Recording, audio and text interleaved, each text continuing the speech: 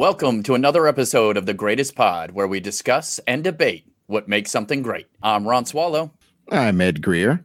And I'm producer Bill. And today we are going to talk about the greatest sports movies. Now, we know it may alienate some parts of our audience, but a lot of us like film. A lot of us have dabbled in sports, and sports is an intriguing thing to depict on film. It has everything from the triumph of the will to the underdog story, all the things we like about fantasy and science fiction stuff. So I think it's germane to our oeuvre to talk about the greatest sports movies. I think sports movies are essentially superhero movies with no powers, or very, very scaled down powers in the case of something like Rocky.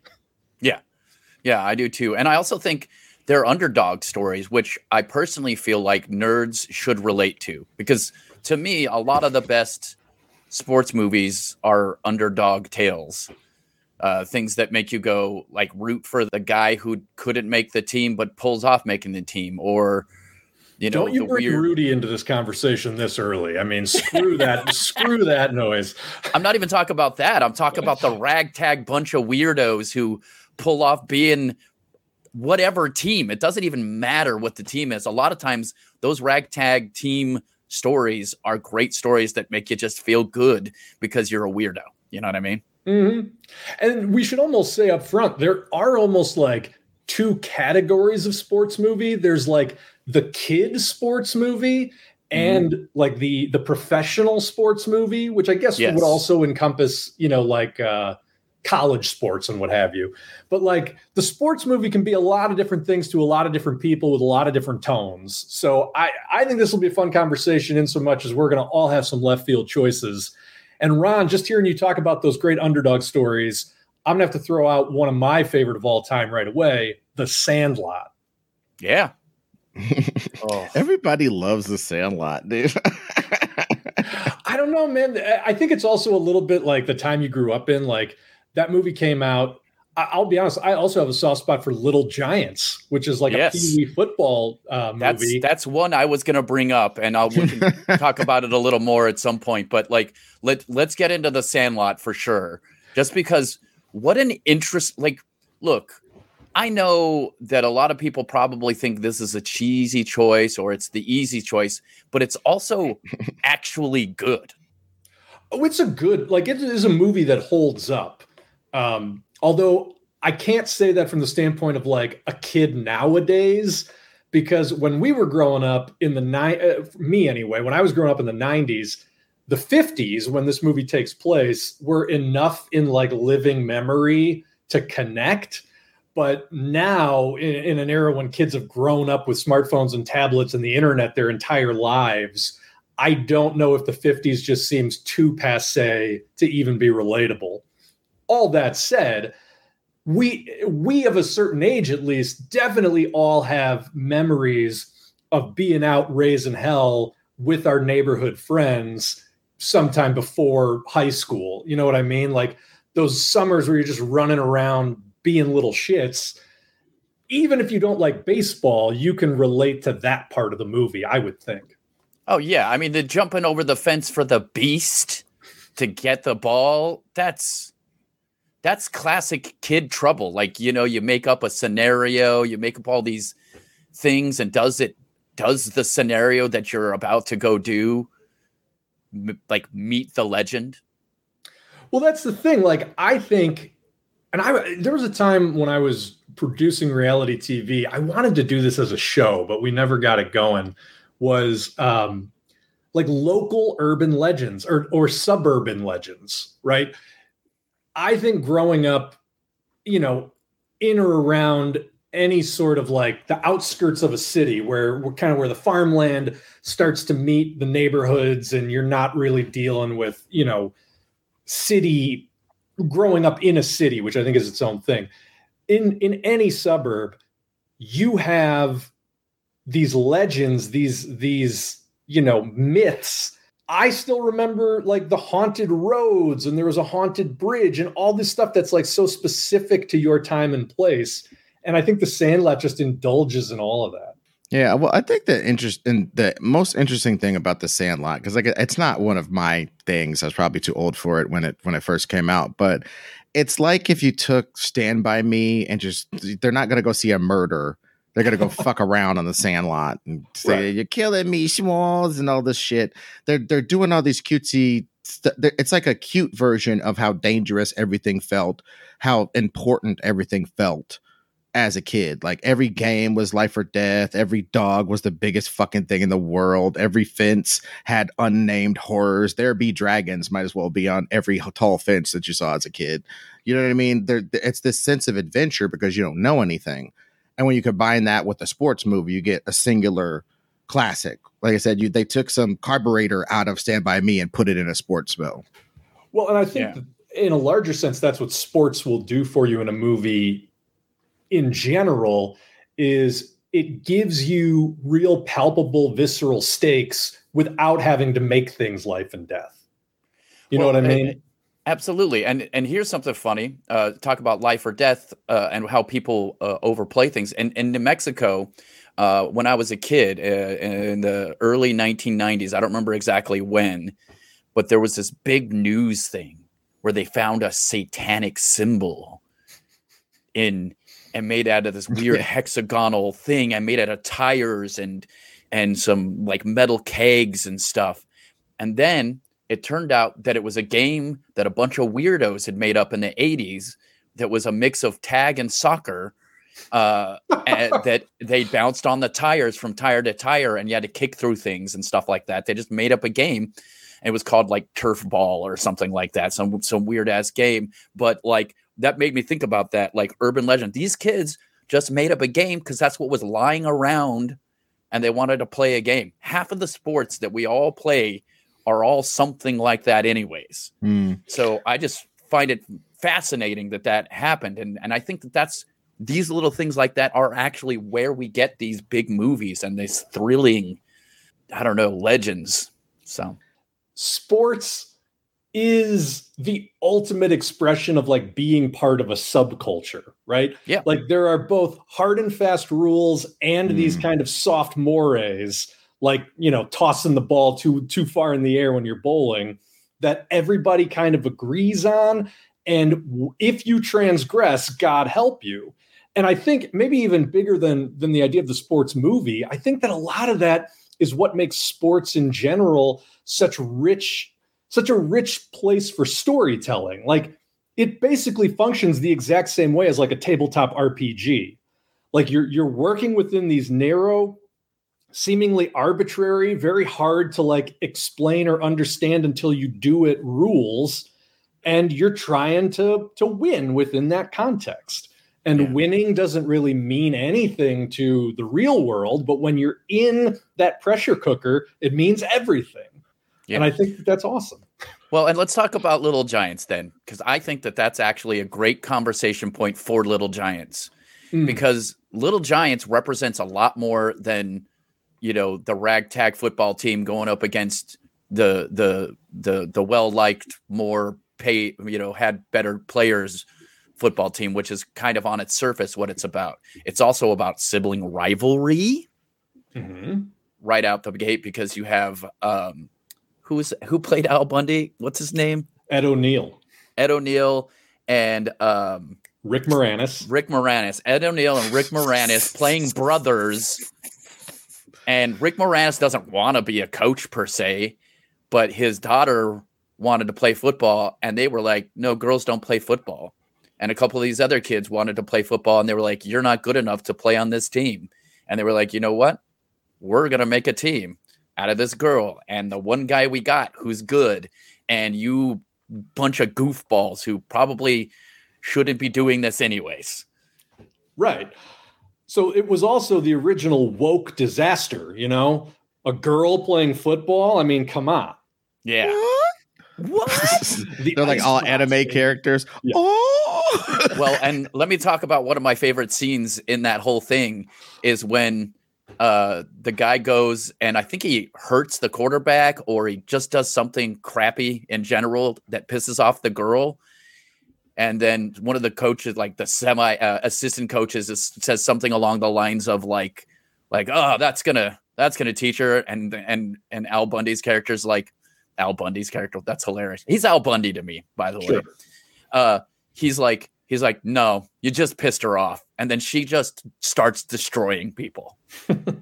Well, and he knows because she's his niece. I think that was again, it's interesting how these movies from the 90s have a lot of the rough edges sanded off. Because in that movie, you're right, it is about sibling rivalry, but that also allows the sort of like life and death underdogs have to take out the big dogs to get a little bit cuddlier, because it's like, oh, they can reconcile, and oh, he actually loves the girl. He just, is too set in his old-fashioned ways to let her play football, but he knows she's talented and he knows she's athletic. And I just think that's funny because all these movies can be traced back to the Bad News Bears with Walter Matthau in the 70s. Yes. And that's a movie where like he was just an unrepentant asshole and those kids were assholes back to him. And like that sets us down this track in kids sports movies that eventually leads to like the Mighty Ducks, the Sandlot, whatever the movie we were just talking about, Little Giants, Heavyweights. Like there was just this slew of movies. I think it must be off the back of Mighty Ducks' success, but like the 90s were just replete with these like warm and cuddly versions of the Bad News Bears. Yeah, I think I don't know, man.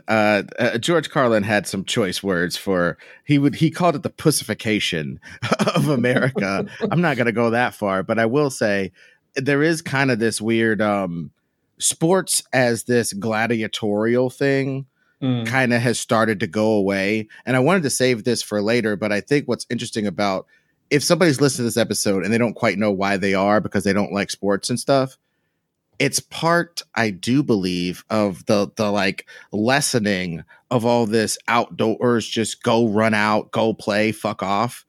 There's so much less of that because of all this supervision and stuff. And yes, if you're really into sports, it's at a higher level than it's ever been in regards to like how early you can get specific training, how early you can get into teams that don't even have nothing to do with your school. You could play 4 years of great basketball, never touching your high school court because there's AAU, there's all this different stuff. You could go to a college preparatory academy that teaches you specifically how to go to the NBA instead of going to fucking regular high school or college. That's how much they're preparing kids. But then you get this thing. I saw this Twitter thread, and I know Twitter is for evil purposes to get you to react to stuff. But I read this guy, I think it was a guy, but it might have been a lady, who put up her kid goes to this door to look and see if she made the team, whatever team it is. She doesn't make the team.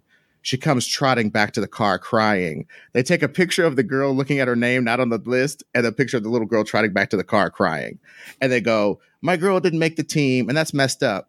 But when I was her age, I can't even relate because I used to make all the teams. But then again, I used to run outside and play all the time. I didn't just kick it looking at TikToks all day. So maybe, so I just said, hey, cry, do your thing. But, work on yourself, get your shit together.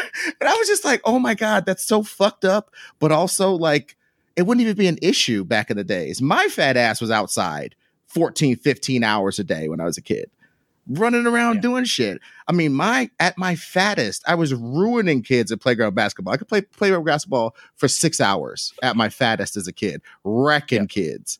You know what I'm saying? And it's just, I don't know, man. I think that's kind of lost. And I think we're going to see less and less to all that talking was to lead to. I think we're going to see less and less of the sports genre being a movie thing.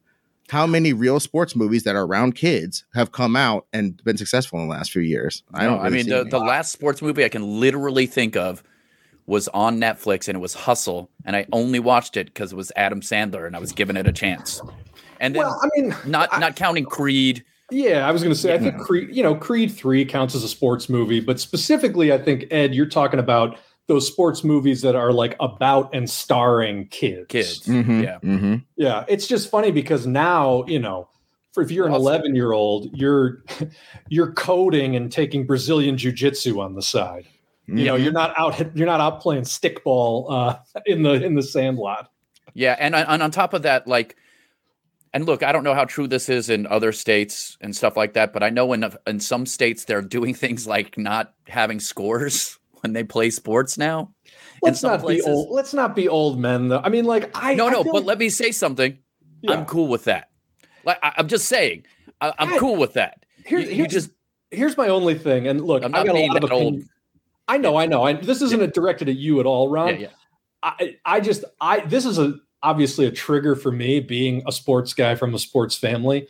Like when I was in junior high, adults were complaining about, well, some schools don't even keep score and things are getting so, you can't even hit somebody in football. Oh, that's a good point. And that was fucking almost 30 years ago, man. Like it has not changed that much since I was a preteen playing sports up till now. And I guarantee you it didn't change that much in the previous 30 years. There's just something about like old people love to think that things were tougher in their day.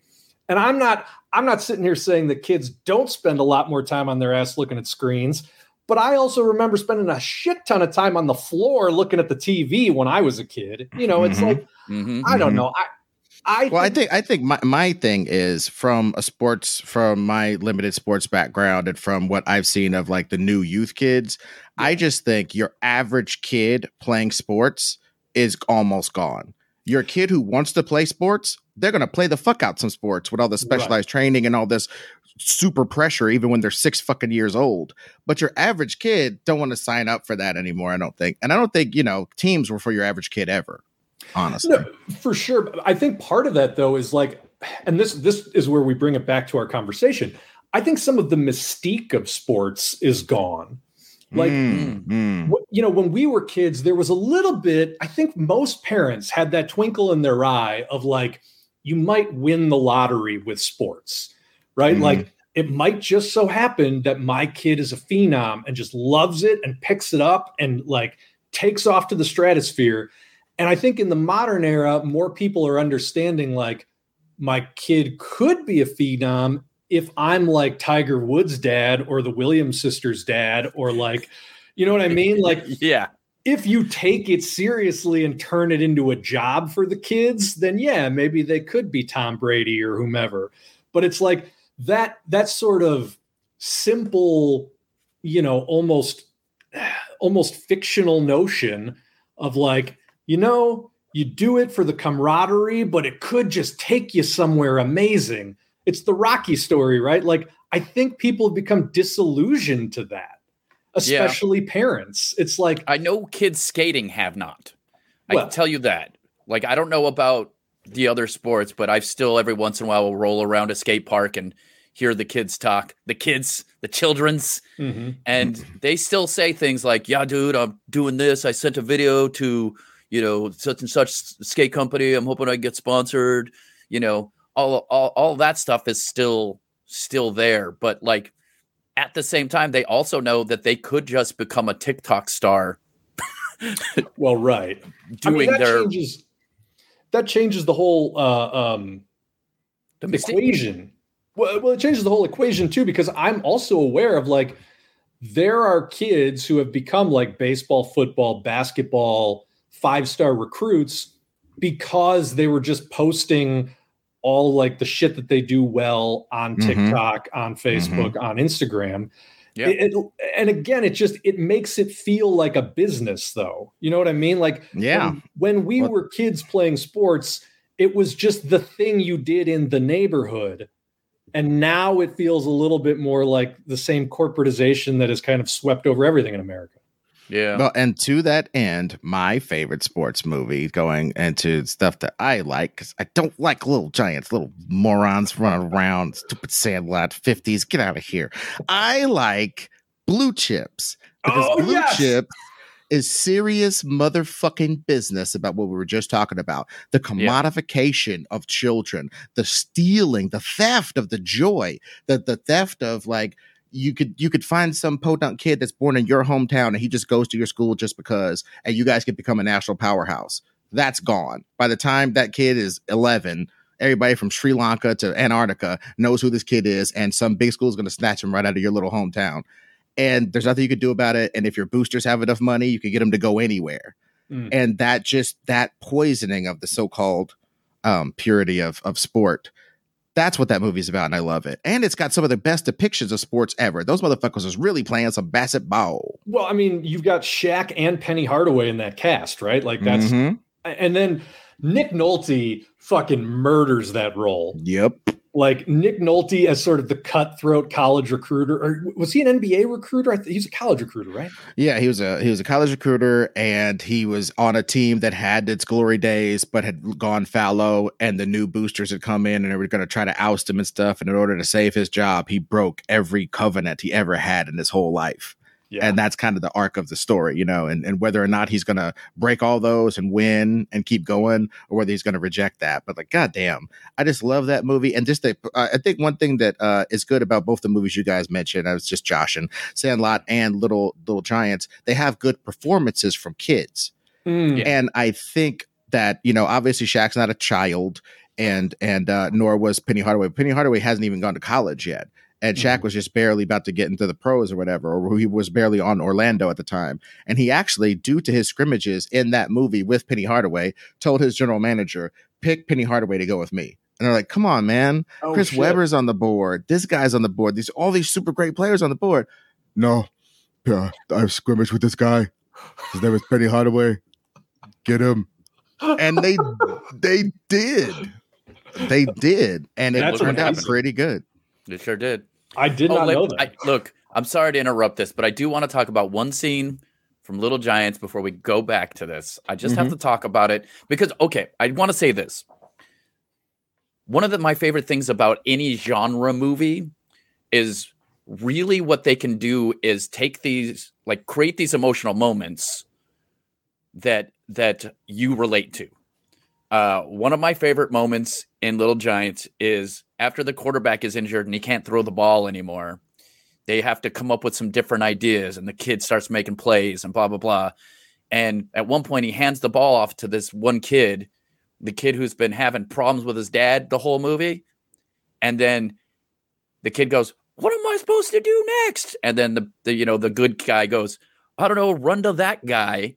And he points at his dad, who hasn't showed up at any of the games and comes waltzing into the end zone, like to the end of the end zone. And that kid runs through everybody. And I'm telling you, I think I cried at that moment. In a movie as cheesy as Little Giants, I think a couple of man tears poured out my little eyeball because I just got that, you know what I mean? And I think we've all been there where it's like, oh yeah, when your dad shows up, that's pretty amazing. When parents show up, or, something great happens to you, you feel that super good moment. And I think, and Blue Chips had a little bit of that, wouldn't you think, Ed?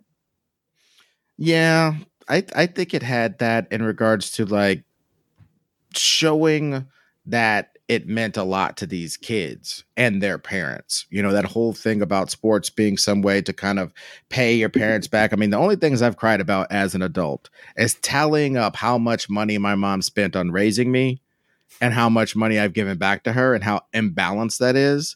I want to jump out a fucking window, bro. Every time I think about that shit. And so for some of these kids, especially single parent homes and all this kind of shit, you're 21 years old. You bought your fucking mom a house and an Escalade. You couldn't tell me shit if I bought my mom a house and an Escalade. You couldn't tell me shit. You couldn't. Yep. If I was on fire, you better just shut up and let me burn. I know what the fuck I'm doing because I bought my mom a house and an Escalade at 21. Suck a dick. You know what I mean? So that's like such a dream that it's embedded in Blue Chips, and it's embedded in everybody's morals in that. Almost anything is justified if it's buy your mom a house. Yeah. I'll do some John Wick shit to buy my fucking mom a house. It's interesting how often that comes up in sports movies, because I'm thinking of something as different, from Blue Chips as the original Rocky, which is as different from a movie like Moneyball, right? All of these movies, especially the ones that are trying to be real dramas, have to thread in that idea that like making it in sports is the equivalent of like making it in life. Like this is the moment that makes everything worth it. You know what I mean? And you 100% get that from the guys in Blue Chips. But you even get that like from Chris Pratt's character in Moneyball. You certainly get that from Rocky Balboa. Like there is, and that's why I think that as the culture maybe becomes disillusioned to that promise, sports movies lose some of their impact. But like all these classic sports movies are going to have some version of like, this is like winning the lottery. You know what I mean? Like this solves life in some way, being good at this sport. Yeah. It's also one of those things where you're like, I don't know if that's a good lesson though.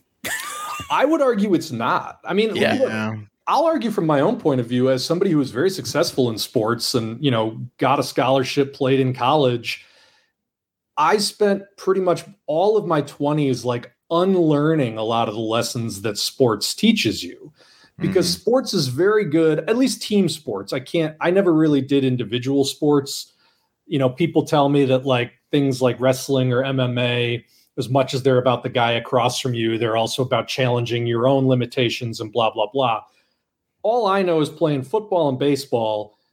It was very much about, number one, you do X, Y, and Z to get better. You master X, Y, and Z skills, and that allows you to beat the guy across from you. And beating the guy across from you brings glory and I don't want to say success, but it brings glory and like an acceptance, right? You were celebrated by the people who care about it. And like life just doesn't really work that way. There's not like a script for, okay, if you can master this list of skills, you can be certain that you're going to come out better than most other people. And once, you know, you're going to have a definitive singular opportunity to prove that you're better than those people. And if you succeed in that singular opportunity, everybody recognizes it and celebrates it. Like none of that shit happens in life. You know what I mean? Well, I think it's funny that like the military and sports are so up each other's asses. Well, yeah. But it's because it's the same thing. If you have the tactical skills of a superhero soldier Marine, or you're an almost professional level athlete, you could still end up on the street. You could still end up all fucked up. So it's like, it's a pinnacle, yes. But you could end up with a fucking Rambo monologue. I used to tackle guys 3 times my size. Now I can't get a job parking cars. You know, there's so many great athletes that have that story. Yeah. So it's like, it's this pinnacle of stuff, and it works. It's like that old joke, right? Dudes who do karate only fight other motherfuckers that do karate. Because it's like you're agreeing to a certain set of rules, right. And then if a motherfucker jump on you, start biting your balls and shit. Hey, wait, that ain't karate.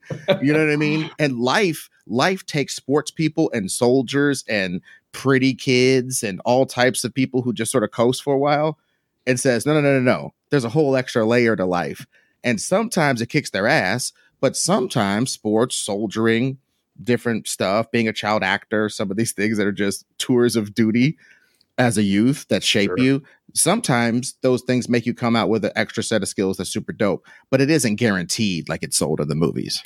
I think that's the point. Yeah. I mean, I think that's the greater point, is like, there's a certain level of crossing the finish line, which in and of itself is something you do in sports, right? Mm-hmm. Yeah. You know, it convinces you that there's a finish line to cross. And once you do, everything is okay. It's happily ever after for, you know, more aggro types. Yeah. It's interesting. I wonder how many athletes feel that at the beginning too. Cause I like, you know, I can't remember as well because, you know, I skated for so long, and skating is subjective. And even though it's subjective, but it's also not completely subjective, there are tricks that are harder than other tricks. And if one guy hits every single hard trick in a run and you hit 2 of the same tricks and the rest of the ones you do are not as hard, you know what I mean? Like there's an obvious thing, but like it's also gets to the point where you're like, okay, I just did this competition, on to the next competition. I just did this. Now I'm going to do the next trick. And you stop thinking about it as a finish line. But I'm trying to remember my first, I ran 3 5-minute miles when I was a kid. And I remember I hit it my junior year. There was a kid who was a freshman, and he ran a mile in 4 minutes and 40 seconds the first time he ran as a freshman. Mm-hmm. And I was fucking furious because I had worked so hard, and it felt like he had not worked hard. He had just showed up and ran fast. And I was like, fuck. But the thing about it, and normally I'm not like this. I'm not competitive most of the time. Even when I was a kid, I was not very competitive. But in that situation, it made me go, am I not pushing hard enough? And the couple of times I pushed really hard, I didn't get a 440 by any means ever, but I got to a 5. I didn't even care that I didn't get to the 440, but I remember getting to the 5 and going, I fucking did that shit. And it felt great. And I think a lot of these sports movies who are great at this, they make you feel that. Well, and it's a complicated thing, right? Because I do think challenging your own limits and pushing yourself to get better is never a bad thing. Yeah. That said, it maybe isn't a great translation when like the urge to do that comes from contempt and resentment of people that you've never met. And like, that's the sort of thing that you need to unlearn, because in the moment when you're competing in high school, you know, whether you're running track or whether you're in a football game or whether you're in a wrestling meet or whatever, like psyching yourself up to hate the fucking other person on the other side is a great way to like push yourself. Yeah. But like, you can't go through life that way. No. And that's says you. Says you. Fucking loser. I'll crush anybody. Now, I run a computer company and I am worth $1 billion. That's exactly how I think. Well, I mean, just crushing competition, crush your enemies, see them driven before you, and hear the lamentation of their women. It's one of the oldest. I mean, I know that's from Conan, but I'm just saying that line of thinking is just literally what. It's like what 32% of what got us here, looking at computer screens and flying in outer space. Let me counter that by saying, and I'll bring it back to the conversation at hand. This is why Rocky III is one of my all-time favorite sports movies, possibly my most favorite sports movie, because within Rocky III, you do get the personal vendetta of sports. Like, I need to humble this guy and show him that he's not better than me.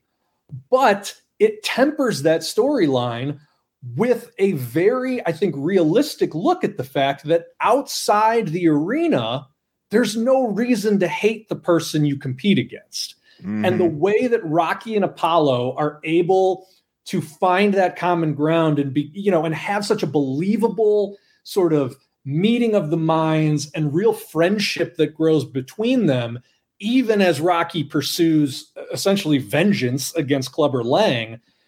To me, it's this great alchemy where it's like, it's essentially teaching you how to internalize sports into life, right? Like, winning is not everything, and making the person across from you into something to hate is not healthy. And I think that move, like, that's a little bit of Rocky's entire journey in that movie. And by the end, it's like Clubber's the one who starts out looking so fearsome, but by the end, his like single-minded devotion to, I just need to embarrass this one guy, comes across as like petty and nonsensical in the face of like watching Rocky and Apollo build their respect into a real friendship. I love that. Yeah.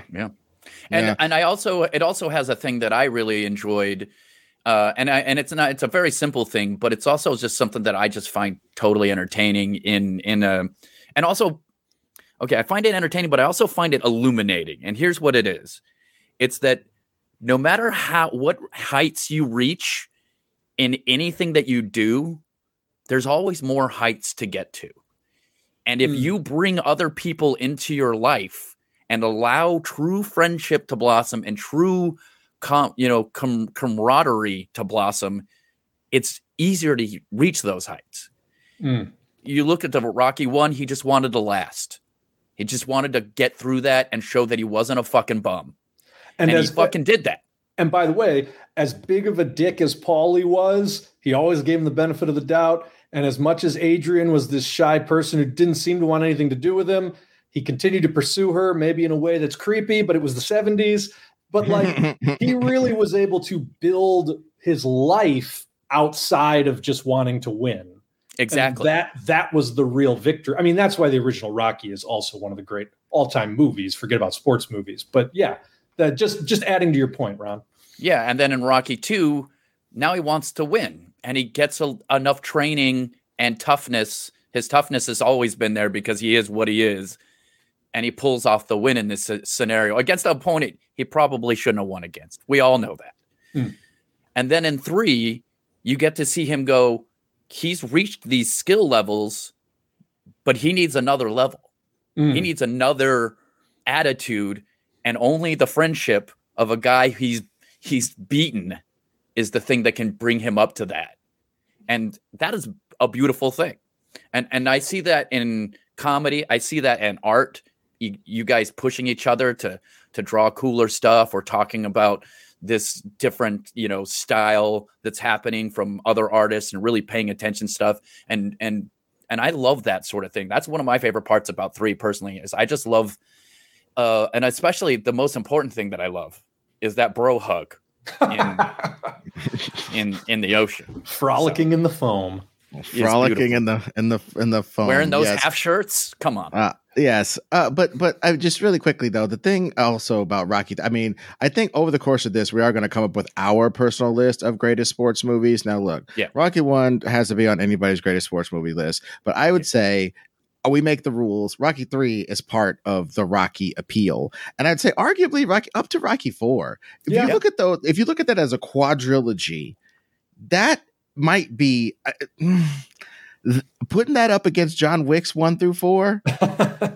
It's a battle for me, and I love me some John Wick, but like the thing about Rocky's transformation is that in the third one you find out that maybe, just maybe, he beat up a kind of slightly gonna go over the hill Apollo Creed. Mm-hmm. And maybe some of these guys he's waxing so easily are tomato cans. And maybe all of this, there's another level to get to. No, whatever level you get to, there's somebody doing sit-ups in the dark that's better than you. Yep. Yeah. You know what I'm saying? Yeah. And they're going to fuck you up if they get a chance to fuck you up. And it's their job to put themselves in your purview. We've seen boxing. One of the things that killed boxing and made it whack and made UFC flourish was boxers were dodging each other for years. The top 2 guys almost never fought. In these movies, you go up to somebody and go, hey, woman, come over to my apartment. I'll fuck you good. And Rocky's a shrimp dick and all this kind of shit. And you just go, fuck it. And now all of a sudden, this mohawked fucker with like 15 victories gets to be in the championship, just like you kind of, somebody gave you an opportunity. So he sees that himself just giving a young guy an opportunity, but he feels like he really is Rocky. And he finds out he's not anything and gets destroyed. And then when he goes and does all that training, that's great.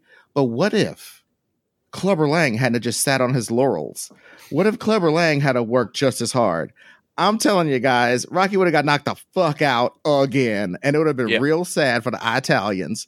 But it would because of the fact that in sports, right, it's already been shown that in sports, when you get that big, there's a natural relaxation that happens. When you finally get to the top, there's a natural relaxation, and that's when the young guy can come and take you out. So like Rocky's just rife with all those lessons, and like Rocky becoming a symbol of America.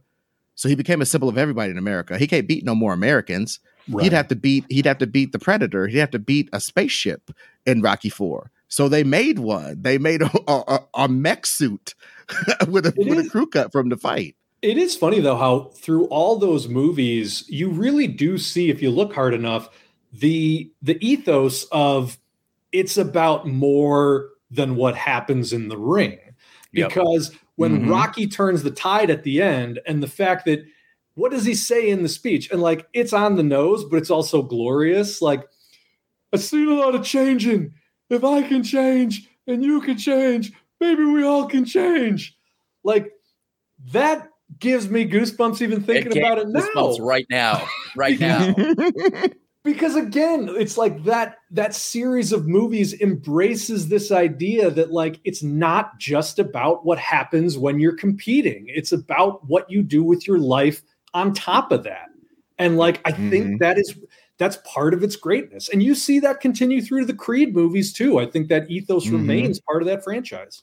Yeah, absolutely.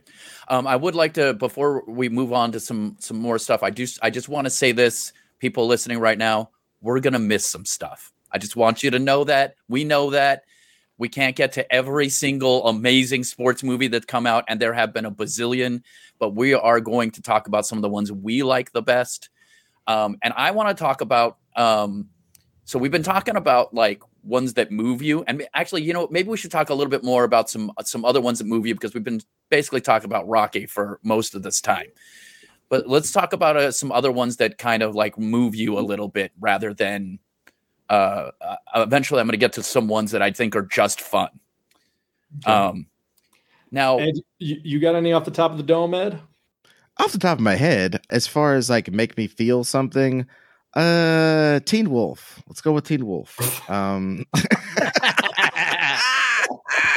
I actually really enjoy Teen Wolf, but yes, I see what you're going. I see where you're going with this. No, but Teen Wolf is great because it shows you that, like, look, man, in the end, the team had to win. The whole point of with him turning into Teen Wolf was it nullified the whole rest of the team. They literally became non-entities. It was hero ball for use of a proper term. And in the end, he decides to win the game, having to use his teammates and having to play team ball, and they beat the bigger team guys. I've never felt a great affinity for Hoosiers, because if them brothers from the hood had to run some simple pick and rolls, then white boys would have been destroyed. All right. It's just not the basketball choreography in pretty much every basketball movie leaves a lot to be desired. I'll just put it that way. That's why Blue Chips came up first. I'd say, and let's go down this vein of like, because I have a strong opinion. It is this: basketball, as hard as it is to depict, is still more.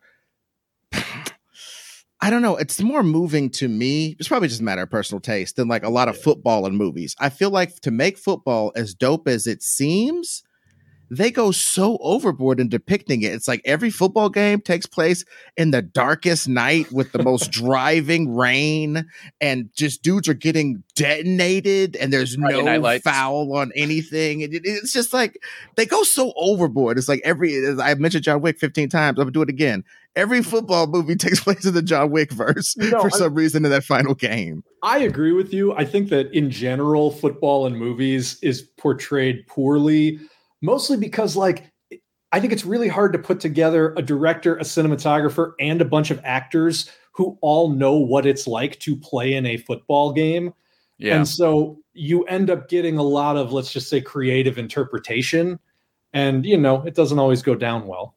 Football is like... We didn't talk about Roxy's boxing verisimilitude either, because like it's not, those aren't boxing movies. I hope nobody goes into those expecting a boxing movie. Yeah. No, let me extend that just real quick. Honorable mention: Creed 3 has just some unbelievable fight choreography. Like Michael B. Jordan directed his ass off, but none of that has shit to do with actual boxing.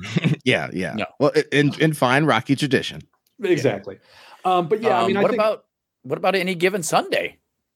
See, even Any Given Sunday, you know, aside from the fact that they're using like Christopher Nolan-ass shaky cam. Forgot about that. I forgot about the shaky cam. You're right. They've got some good moments. They've got, who was it? Bill Bellamy was playing the wide receiver in that, I think, who I think was a college football player. And he was running some real routes. And they had, I forget who it was, but they had an actual receiver. It might have been T.O., because I don't know if he was huge at the time, but they had a real receiver playing like the number 2 receiver position, running routes out there.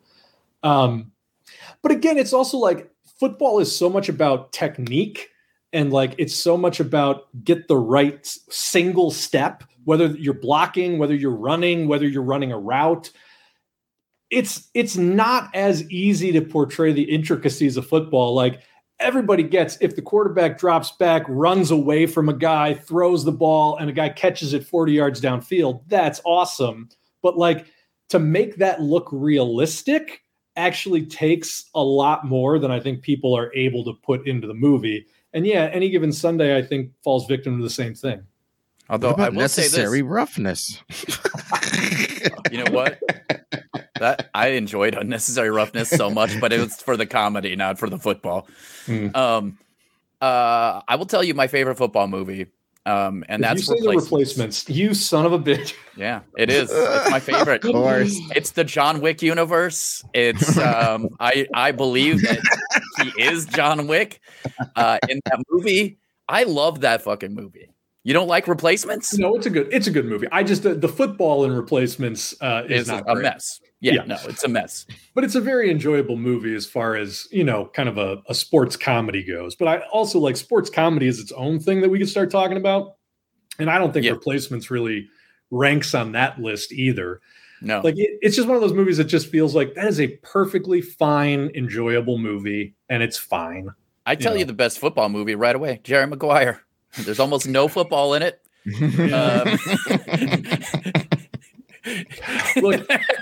Look, I mean, you're not wrong. Yeah. Like as far as and the other thing about football that I think some movies get right and some don't is a lot of the drama takes place in the more cynical look at like what happens. And that's why I love Any Given Sunday, because like the politics and the behind the scenes shenanigans in football are arguably weirder and shittier than they are in any other sport. And so if you embrace that fully, you can get something out of it. And I think that applies to Jerry Maguire as well. Like the weird shucking and jiving that they're both doing just to try to get this guy a contract is very true to life. And I think that makes for better drama than just like, can we get these 6 inches in front of us on the field? As far as football movies go, I've got a real soft spot for The Program, which is sort of a little remembered James Caan joint. We just talked about that the other day. I was literally out and about at a party, and we talked about the fact that The Program featured a scene where kids laid down to show their bravery. They laid down in traffic on like a lonely highway, and cars buzzed by them. They laid down right on the center line. So if cars were just riding the line a little bit, they would smash these kids and kill them. And they laid there as a test of bravery. Kids actually went and did that. And when they did, people came into the theaters and took prints of the movies off the fucking the projectors and replaced them with a cut that didn't have the scene in it. Like it was serious business. Well, but yeah, The Program was a great movie about football. It had a fucking Omar Epps in it, right? Omar Epps was the star running back. A young Holly Berry was tutoring Omar Epps. A young Christy Swanson was a fellow college athlete that fell for the embattled quarterback. Joe Kane was the embattled quarterback. Joe Kane is the best name ever. After all, he's on that Joe Kane. Well, I was going to say, after all, Kane is able, which was their tagline for his Heisman campaign that they were putting together. But again, that movie is great because it really focuses on the behind the scenes shenanigans. Like Joe Kane was getting all depressed because essentially the school had so much riding on him and was pushing him so hard for the Heisman that it sapped like all joy out of the game. Another guy, one of the defensive linemen, had gotten on steroids and became an absolute beast and was like indispensable to the team, but also like started beating his girlfriend. And so it was like, well, maybe that's not such a great thing. Like we said, the star running back failing all his classes, ends up getting tutored, ends up sort of realizing like, hey, maybe I shouldn't have so much all my chips in the football basket. Like leaning into the cynicism of the behind the scenes in football makes that movie enjoyable to me. And you know what's interesting? When you start learning about football and the outskirts of football and this crazy shit that happens in the locker room, you get pretty well entertained. Going back to the favorite football movies. My favorite football movie, I like North Dallas 40. I've only seen it like twice, but I love that in there Nick Nolte plays like, I think he's a wide receiver. Because at the end, he makes like a catch. So I think he's a wide receiver or a tight end. Look at Nick Nolte coming up over and over. Go ahead. Dude, Nick Nolte. I mean, I think it's worth doing this because he comes in as like, in that movie, he was a coach much later in his life in the 90s. But this is I guess, early 80s movie, late 70s movie. And he's just like this. He's got to put shots in his ass to get out on the field. He's got to do glues to calm down. He's got to do this to come up. And he's just pinging back and forth between all these responsibilities of being this super football god. And in the end, he there's this weird honor in him sort of quitting in the end, or him quitting on his own terms and not being their toy anymore and all this kind of shit. And not taking all this shit upon himself. Like there's this thing about like, you have the legacy of the Dallas Cowboys on your back. What the fuck, the Cowboys? You know what I mean? Like, I hope Bill has family that's been in professional sports. I hope they never felt like they had to have, anybody's and carry anybody's insignia. Cause like, that's so ridiculous how like they just grind you up and expect you the whole time that they're grinding you to dust for you to be like, oh yeah, this is great. Cowboys for life, as they grind the fucking air out of your body. It's just, fuck that. The Cowboys are actually a great example of that because the 90s Cowboys were fucking insane. Charles Haley is the guy I was thinking of. He would pull out his dick and just like jerk off while there were meetings going on. Like he did crazy shit. You later find out that he was bipolar and the guy needed medication, but in the 90s you didn't do that shit.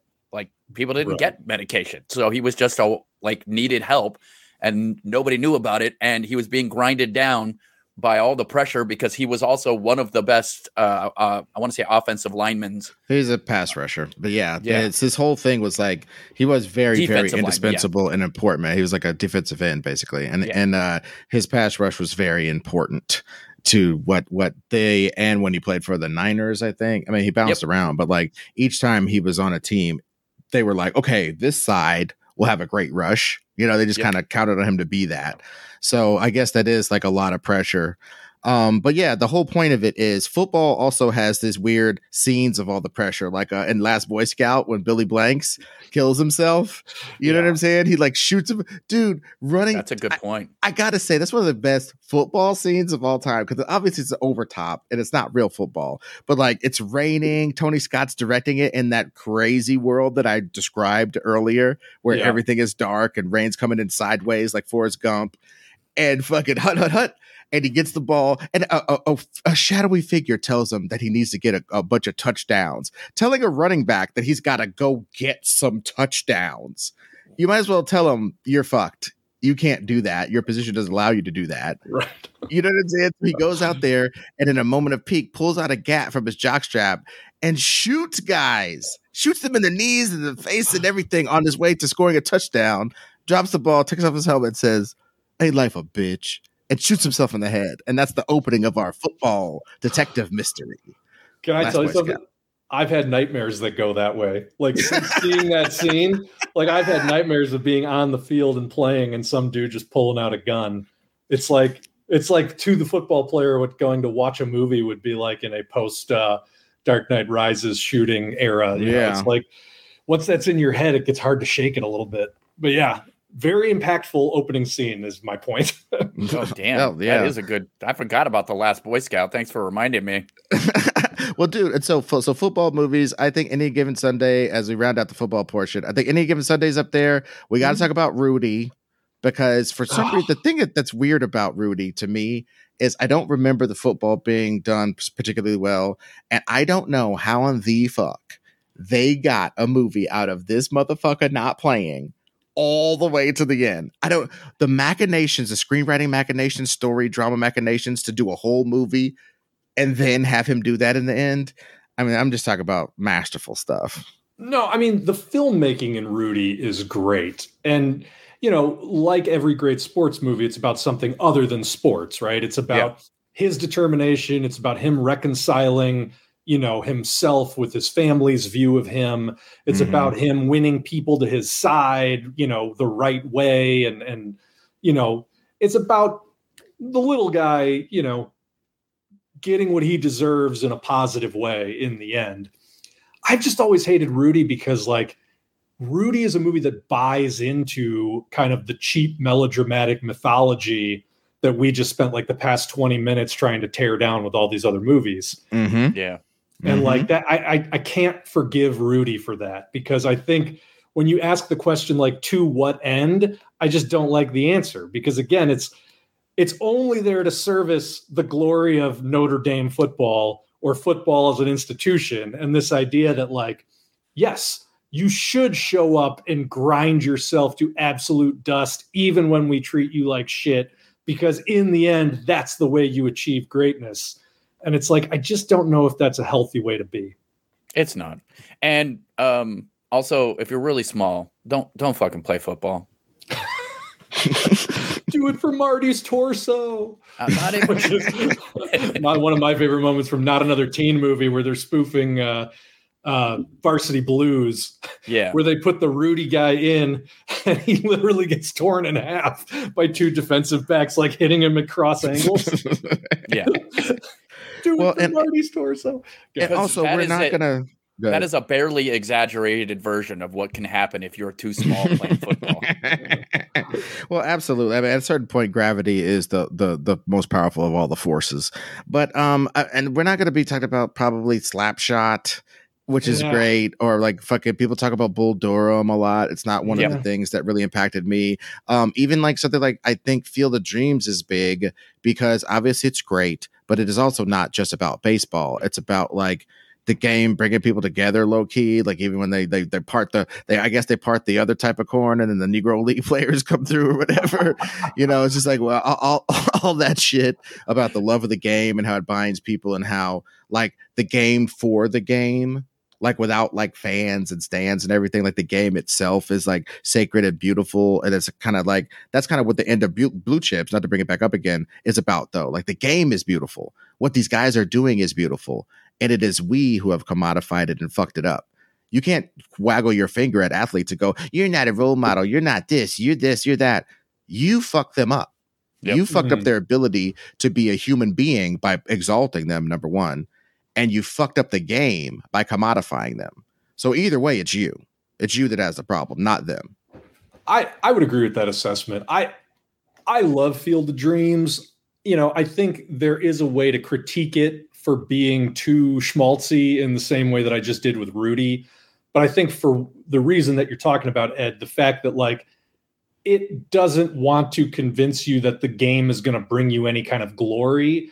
It merely wants to acknowledge that like this is a part of our shared culture, our shared history. And within it, it brings people together because it in and of itself is a beautiful thing.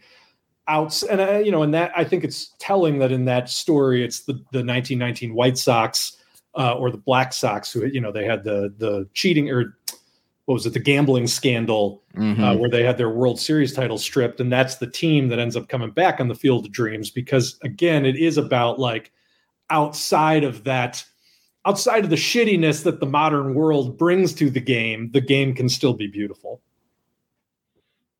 Yeah, absolutely. Yeah, there is also a couple of really important things I do have to bring up, and that's Ladybugs. Okay, we need a soccer movie in this, and it's the only one I can think of. So Ladybugs, Bend It Like Beckham. Bend It Like Beckham. Again, I think Bend It Like Beckham's pretty good. What I've seen of it, but I haven't seen the whole thing. So, well, like I said, it's not like that's not really going to be in our purview, as you stated so eloquently earlier. We're going to quote unquote miss stuff. I would argue with the term "miss" on a lot of this shit. You know what I'm saying? Because if I don't like the sport, I'm not gonna like even the tennis movie, right? The whole point of tennis movie being the Serena story, whatever thing, the thing that King Richard. I read that as a screenplay, number one, because another one in my series of like, I already know the whole everything because I've read the screenplay months before off the blacklist. And I honestly thought it was okay. But like how it got filmed and stuff, it had an extra layer. But even there, it was just like, yeah, this dude's whole life is his kid because he didn't get to do stuff.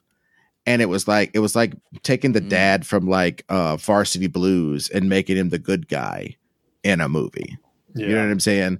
And but again, also like, with fatherhood, and especially as fatherhood is depicted in The Hood, he was like really trying so hard to like not only do something that was unseen, like be a good dad, but also be a good dad in a direction no one had ever gone before. If he was trying to teach those chicks how to play fucking basketball, nobody would have said shit. That there's something I want to kind of start identifying the key marks of what makes these movies great. And it's all about that underdog shit. That's amorphous. I think the finer point of it is there's a point of belief in somebody in each of these movies that is like unrealistic. you can't, you shan't, you don't have the skills, you don't have the will. That part is what makes them the underdog. That lack of their own belief, other people believe in it. You know what I'm saying? Well, I was even going to say that about Field of Dreams. It's that idea of finding transcendence in sport. There's like a spiritual component of it. You know what I mean? It's like I am going to, despite what anybody thinks, despite the laws of nature, I'm going to defy all that to achieve something that by all rights I shouldn't. Right? It is sort of a secular spirituality. And obviously it's, Field of Dreams, it's very on the nose in that way. But I do think that that's kind of what you're talking about, Ed. It's that idea that like, if I don't waver, if I keep believing, if I don't stop believing and just keep working, like something magical will happen. Yeah, because it's like one of these things where, again, I think these movies butt up against fantasies, right? Because in a fantasy, you wandered in the woods, you find a special sword, maybe it's in a crocodile's mouth, you got to tell it 3 riddles, whatever the fuck. But the bottom line is, sports movies have all that, but in this so-called realistic milieu. Like Mr. Miyagi teaching you how to do this so that you'll learn how to block. This like there's some sort of in my minor league experiences in weight training, one of the dopest things about it is delayed gratification. You don't know that the reps you're doing right now are going to result in muscles. You have no evidence of that actually, but you got to do the reps anyway. Daniel San on the thing, fucking Major League. You talk about belief. Major League is one of my favorite movies of all time, period. And to me, it's the best of those baseball movies because those motherfuckers had to believe in themselves. And and the whole Bad News, I think it's better than the Bad News Bears. I said it. I think it took Bad News Bears technology and put the flux capacitor on that shit. Because, Willie Mays Hayes, he's fast. He's so fast, he could turn off the light and be in bed before before it gets dark. But he can't catch, he can't throw, he can't do anything. So they got to figure out a way to use this hyperspeed guy that has no other skills, so on and so forth. Corbin Burnson just playing out the string. They got to find some way to motivate Corbin Burnson's rich ass character who just played out the string. This super hitter guy who believes in all this voodoo and shit. Got to keep his voodoo happy to make sure he can keep hitting.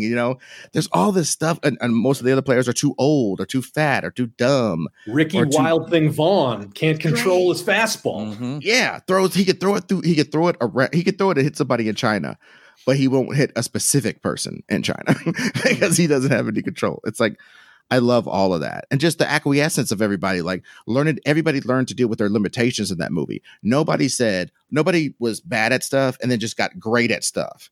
They were bad at everything they were bad at, but they found a way to be a team that used their special skills and mitigated their weaknesses. And that's the whole point of a team. That's the whole point of team sports, right? The different positions do different stuff. Different people could contribute in different ways. That's the point of it. I mentioned it before, but I got to mention it now because this is essentially the dramatic side of the Major League coin, and that's Moneyball. Yes. Moneyball is a modern classic to me. It was written by Aaron Sorkin, and his pedigree speaks for itself. But that is a great sports movie because everything that you just said about Major League applies, and that has the extra added benefit of being a true story. And that also is like what Brad Pitt is doing, right? The whole introduction of sabermetrics to the management of sports teams. If you look at that in a big picture view, it is a very cynical thing. Like it's kind of gross, and it is sort of the height of sports as commodity and like the corporatization of sports. There's nothing romantic about using statistics to manage your ball club. However, that movie uses all the tricks that we've been talking about. Number one, Brad Pitt believes and everybody else doubts, and he has to achieve transcendence by holding on to his belief and just making it work. Number two, you see that all the pieces he assembles are flawed and broken and can't work on their own. But if you put them together in the exact right way, following the sabermetrics paradigm, they'll coalesce into something greater than the sum of its parts. And when all this works together, when you trust the process and delay that gratification, miraculous things happen. And like, it's such a weird way to look at sports because it really isn't about, training and grudge matches and like leveling up your skills. It's really more about like, it's so tough because any way you say it, it sounds lame, but it's like bringing intelligence and strategy to the way you assemble your lineup and put your players out there.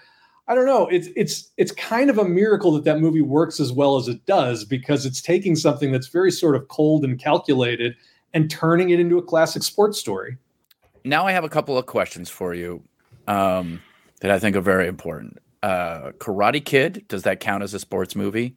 Oh, yeah. Gleaming the Cube, does that count as a sports movie? Gleaming the Cube does not count as a sports movie, but you do need to see that, Bill, because it features Tony Hawk driving a bunch of kids around, a young Tony Hawk driving a bunch of kids around. It features stunt doubles of Christian Slater doing some really cool stunts on skateboards on the highway, ducking under semi-trucks and shit. It's a kid on a skateboard solving a murder mystery. Like if Brick had balls in the 80s. That's what it is. Wow. It's not as good as Brick. I'm not trying to be an asshole, but like that's the way I'd pitch it. If Brick had balls in the 80s and skates. Okay. Or skateboard. Okay, Rollerball. Rollerball kind of counts because it's just like a future North Dallas 40 about like James Caan and all his homies. They're in a brutal sport and they're being commodified and shitted on and they don't have the benefits they should have and yada, yada, yada. And their stardom is being weaponized against them and all this kind of shit. So yeah, dude, by that metric, fucking Running Man's a sports movie. Ooh, interesting. See, that's what I'm curious about is what movies kind of, sneak into it. Like my favorite sports movie, Airborne, the best Airborne, the only rollerblading movie that really exists.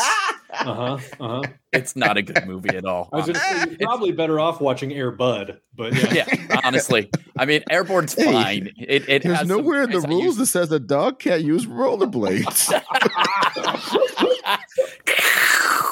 Oh my God, that'd be hilarious. I do enjoy Airborne for what it is, and there is some good skating in it, and there is a race in it. So technically, okay, no, it's not a sports movie.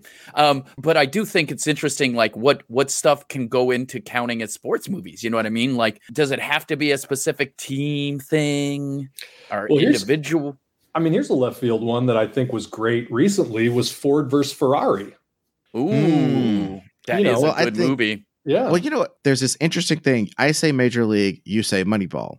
Major League is from the player's perspective, and the villains are the management. And Moneyball, management is basically the heroes, and the other people are low key NPCs. Like honestly, because they're just being moved around and managed by these smarter people in management who are trying to, by the way, fight a revolution to make the other people in management smarter. Right. Like I'm a fucking genius. And I'm surrounded by idiots who go, I like the cut of this guy's jib. You know what I'm saying? It's like, well, he hits 140 after the 7th inning. For some reason, he has no stamina. I just like how he chews his gum, man. It's like, motherfucker, I am showing you with math that this dude sucks ass for what we're trying to do. And you don't listen to me because you're doing aphorisms. You know what I'm saying? You're fucking Buddy Epson over here. And I think that that's interesting because like there is this whole Game Day. There's all these movies now that are coming out that are about the management of sports. Like the managers and the owners are like heroes now. You never saw that shit before. Have the motherfucker who signed Michael Jordan to a Nike contract got a movie now. Yeah, that's an interesting point, man. I think that's an interesting point, Ed, that we're trending toward, and again, maybe it fits this larger thesis of like, the culture is kind of wrestling with the reality of sports, where in the past, you did want to take it from the player's perspective because we sort of lionize the players in that gladiatorial way. Like these are great men doing great things.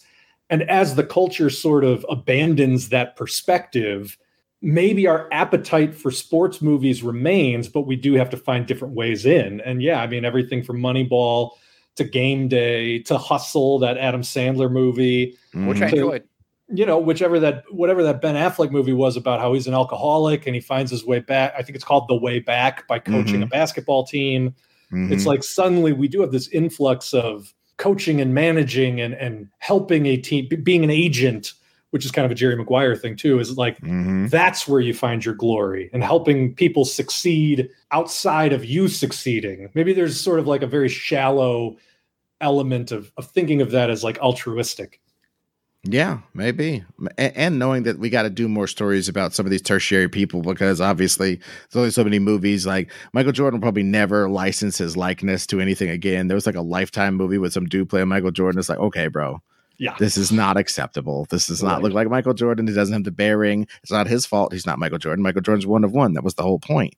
I mean, but I'd rather the whole bottom line about movies, though, about the moving and shit. I got to bring up one from my childhood, which is Above the Rim. I don't want to spend too much time on it, but it was about like high school kids going in sort of a weird AAU/school system of like ballers who were like samurai slicing each other up on the streets, and some people couldn't take a bad beat, so they'd whip out a gun and shoot you, and just all this bad shit of like trying to make it out of the hood and trying to make it good in the hood, as far as like being a basketball player and being respected in the street game as well as in school. Like the dichotomy between the games of like, you got to have some super hot sauce on your outside, but when you go to Cracker State, you better know how to do a proper bounce pass shit. You know what I'm saying? You got to have all your fundamentals down and have a bunch of sauce for the street. It's a solid ass movie. Well, and since we're talking about basketball movies, we'll bring up a couple of really important basketball movies. Space Jam.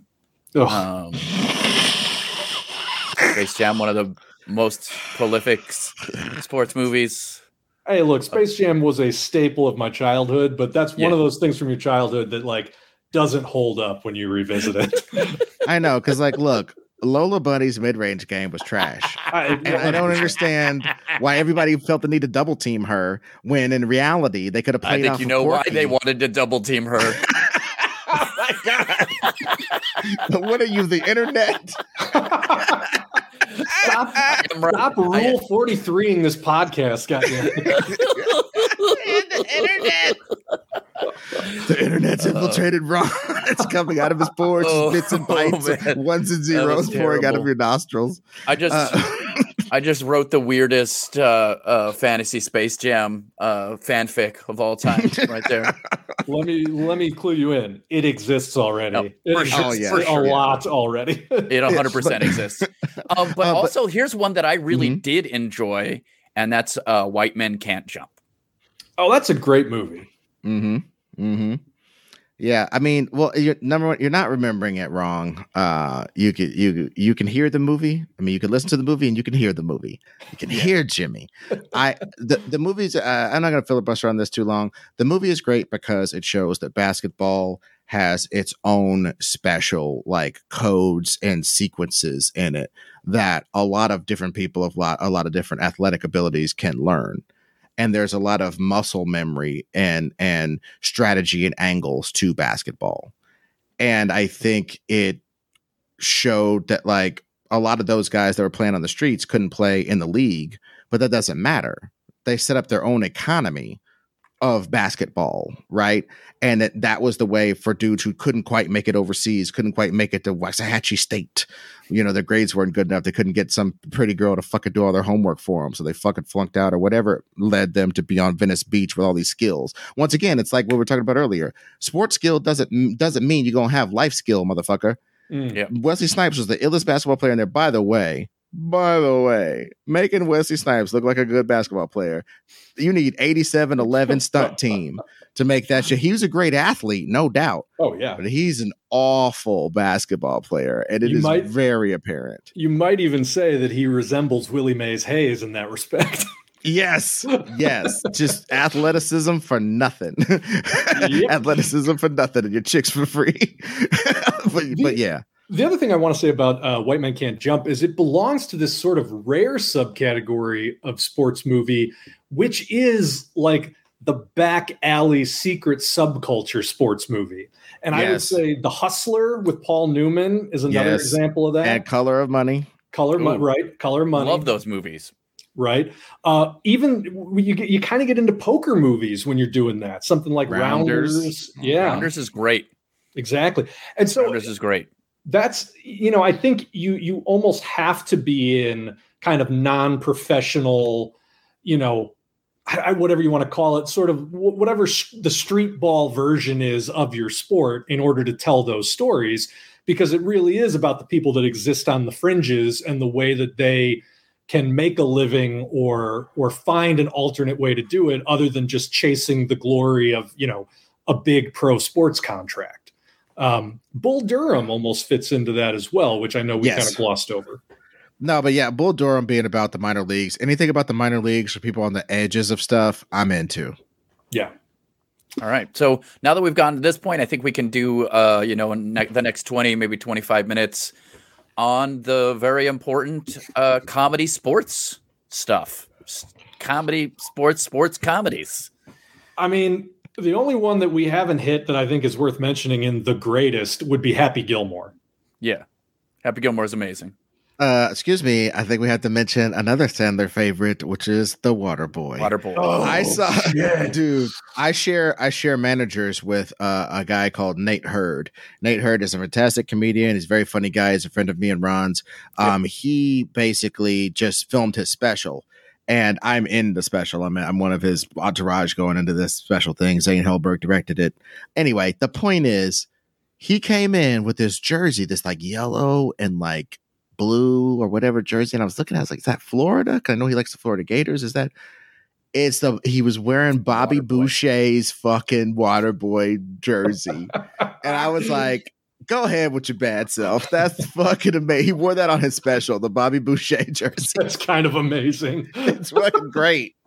Oh, I will say, an oft quoted line in my household, Bobby, it's me, Roberto, yo daddy. When he shows up at the end, take the money, stupid. Dude, he's like, it's something wrong with your medulla oblongata. It's fucking, dude, the fact, like, again, Waterboy is like the extreme parody of sports movies, i.e., you notice how often we've mentioned these, like with the superhero ethos of like, or superhero trappings of like Willie Mays Hayes super fast. This guy can jump super high but can't run a good route, so on and so forth. This is another one of those, man. There's some superhuman skills here that aren't being, marshaled. That's really funny, actually. I mean, I hadn't thought of it that way, but that does categorize those Adam Sandler movies. They're essentially like he is superhuman. He just doesn't know how to handle it, between Happy Gilmore, The Waterboy. Some might even say in something like Billy Madison. I don't know about that. But anyway, What's funny, too, is Will Ferrell tried to go down that road to much less success. I feel like Talladega Nights was good, and then there was just diminishing returns through Blades of Glory, Semi-Pro, the basketball one. Mm-hmm. I know there's one in there that I'm missing, but it's like he had a kicking and screaming, but that was when he was a soccer dad coach. Right. Yeah. Well, sports movies do run into a weird hole of like, how do you integrate stars into them? Because a lot of them aren't about stars. Like maybe that's how we could round down the conversation. Is like how many of these movies have bona fide fucking movie stars in them, and how are they used? Because I would say if that Major League is about Tom Berenger, but if that movie had 80% Tom Berenger scenes, it would not be as good. It's about the team, but the main guy is a recognizable movie star that ain't too big, ain't too small. And Rene Russo, come on, man. Rene Russo in the 80s. I mean, come on. It's like Jennifer Connelly in the 90s. Like, Jesus. Yeah. You're onto something there, though, because I do think in the ethos of the underdog, of the little guy trying to prove himself, blah, blah, blah, like you don't necessarily want to put Tom Cruise in that role, right? Like Tom Cruise isn't going to be your minor league pitcher that's just looking for his shot, man. Like you just kind of don't believe that. Or even if you believe it, there's just something about it that feels a little off. It doesn't feel as authentic as like early career Adam Sandler trying to prove that he's a golf phenom despite being, essentially an MTV personality.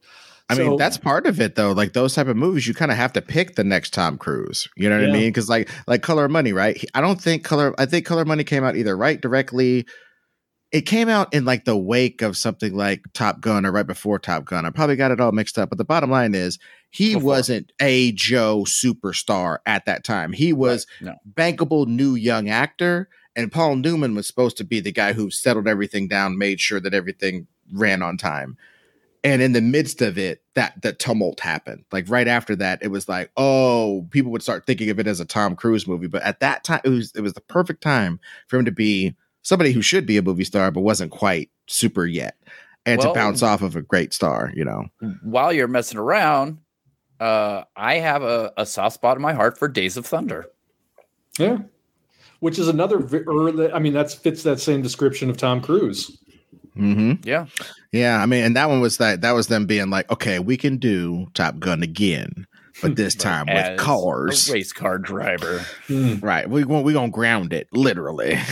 Yeah, I don't know. That one was weird because like with certain sports, with the challenge of the sports movie, there's two challenges, right? Set up somebody as an underdog and make us believe that they can't do it, but make us believe in them. Make us believe they can't do it, but make us believe in them. That's challenge number one. Challenge number two is explain the mechanics of whatever the fuck they're about to do. And if you fuck up number two, you got a boring ass movie. Even Moneyball's, like, frankly, Moneyball is about the most boring part of the most boring sport, most boring major sport. Yeah. And somehow they made it magical how they were directing and like showing the different aspects of the numbers falling down and like I got into it. You know, it was like tapping into the comic book lore of this guy's got these powers and you can stack his card with these. It was like Magic the Gathering with real guys. Yeah. You know, there is something to be said, though, that baseball is the most cinematic sport.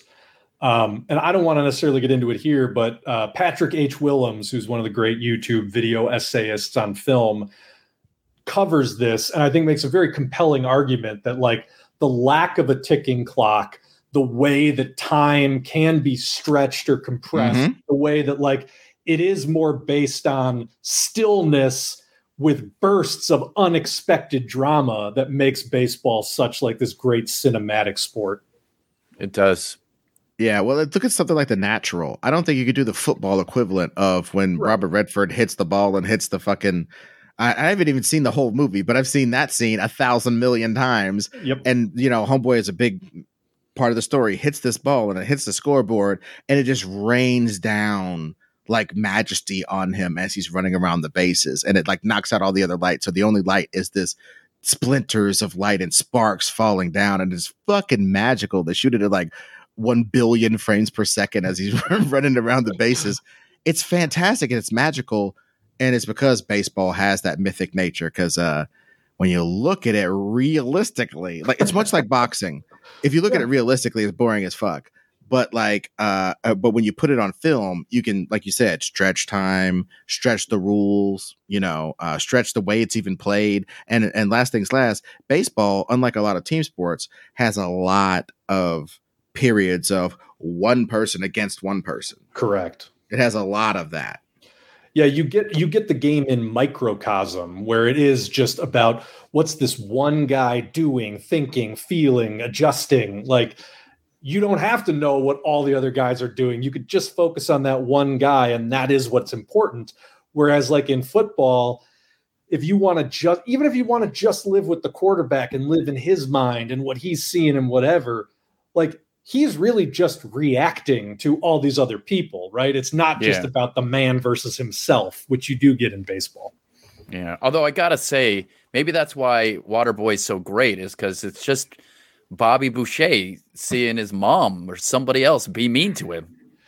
Yeah. I mean, but unexpected, maybe for me, who likes to really overanalyze things, you cannot underestimate the greatness of just tackling the shit out of somebody. Yeah. Like there's a reason that those Terry Tate office linebacker commercials were so legendary. Like it is never not enjoyable to watch an unsuspecting person just get absolutely flattened.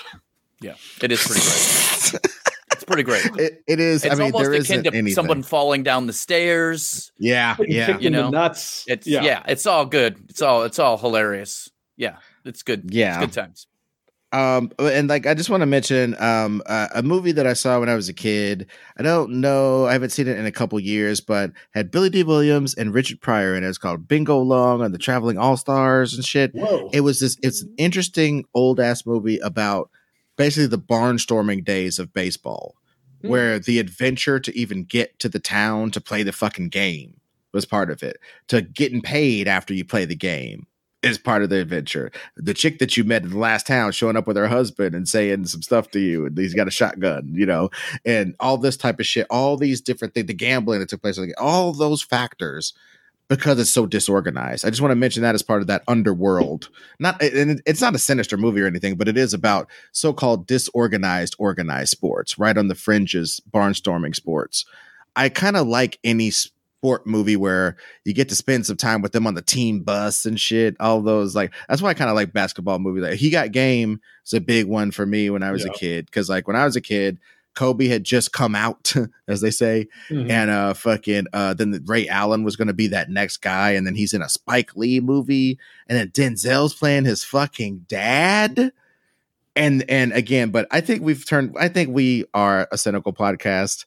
I think we do like this. Well, I think 2 out of 3 ain't bad as far as that goes, because Ron is a beam of light.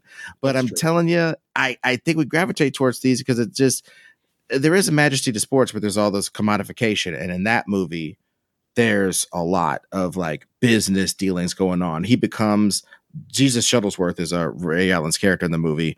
And basically Denzel's dad gets out of prison with the express mission of telling his kid to go to this big school so that he can get money from that big school, so that Denzel can get money from the big school. So he's going to steer his kid to go to this school. But he went to prison more or less for killing that kid's mom in an accident. Ooh. So he's got to go to his kid, who he went to prison for killing, and say, hey, buddy, I know we haven't talked in a while. Got to chat to you about some stuff. By the way, go to Big State so I can get money.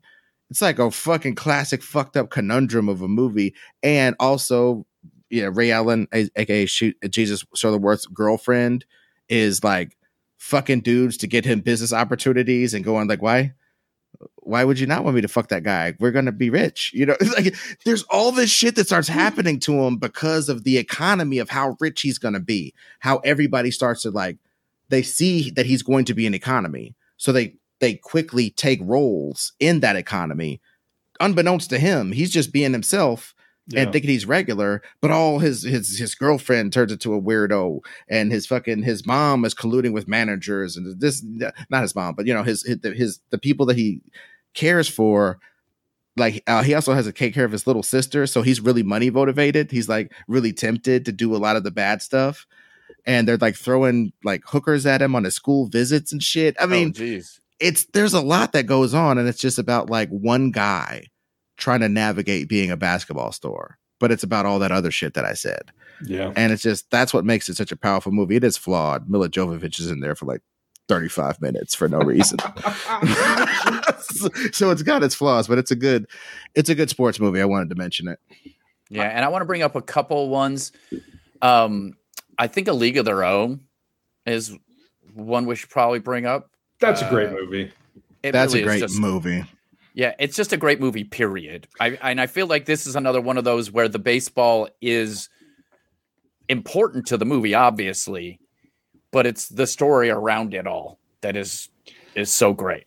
That one also fits into that sort of underground barnstorming mode that Ed was talking about, where it's like, it's not about something that's glorious and huge and star-studded. It's about they're just struggling to survive, and they don't even know if people want to watch them, and like that aspect really makes that movie enjoyable. That's sort of the lovable losers, or like the whole cast of misfits, or whatever you want to call it, like that. That's great in that movie. Yeah, 100%. Yeah. I love every character in that movie, honestly, and I think every performance is what it's supposed to be, which is so hard with these movies with larger casts. Marla Hooch, MVP of that movie for me. Always fucking loved Marla Hooch. 100%, oh, man. Yes. 100% agree. I mean, Gina Davis, Tom Hanks, Rosie O'Donnell. Hey, Lori Petty as the little as Gina Davis' little sister fucking kills it in that movie. Yeah, that movie is fucking great. That movie. Well, I mean, great. I like the fact that they're personal battles and like somebody has to leave home to get the glory that they need, to get out from under their sister's shadow and stuff. Along those lines, Warrior, not to get off too much, but like something like Warrior, I think Warrior, League of Their Own, they're both very good movies about the siblings playing a sport or doing a physical activity and fighting to be the greatest, and always be in your shadow, always be in your shadow. I didn't know I had a shadow. Fuck you, you did too know you had a shadow. All that shit. I love it. I can never recommend Warrior enough. That was a movie that I ugly cried to as an adult, and I do think it hits you harder if you do have like close sibling relationships. But that movie just plays every note of a great sports movie, up to and including at the end, like, life is about more than what we do in the ring, and it doesn't matter as much as what goes on outside the ring. Unbelievable movie, and continues the Nick Nolte trend. In that one, Nick Nolte's the alcoholic dad in Warrior. Holy shit. Yeah. Which I love. And there's a couple other ones that I want to, I kind of want to hit on. One that I haven't seen, but I'm curious if you guys have seen, and I feel like ashamed that I haven't seen this because it is supposed to be a comedy classic, and that's Caddyshack. Oh, yeah, I've seen it probably 100 times. Does it count as a sports movie, or is it just straight comedy? Is wild. I don't know. It is a comedy set in a sporting world, I suppose. Okay.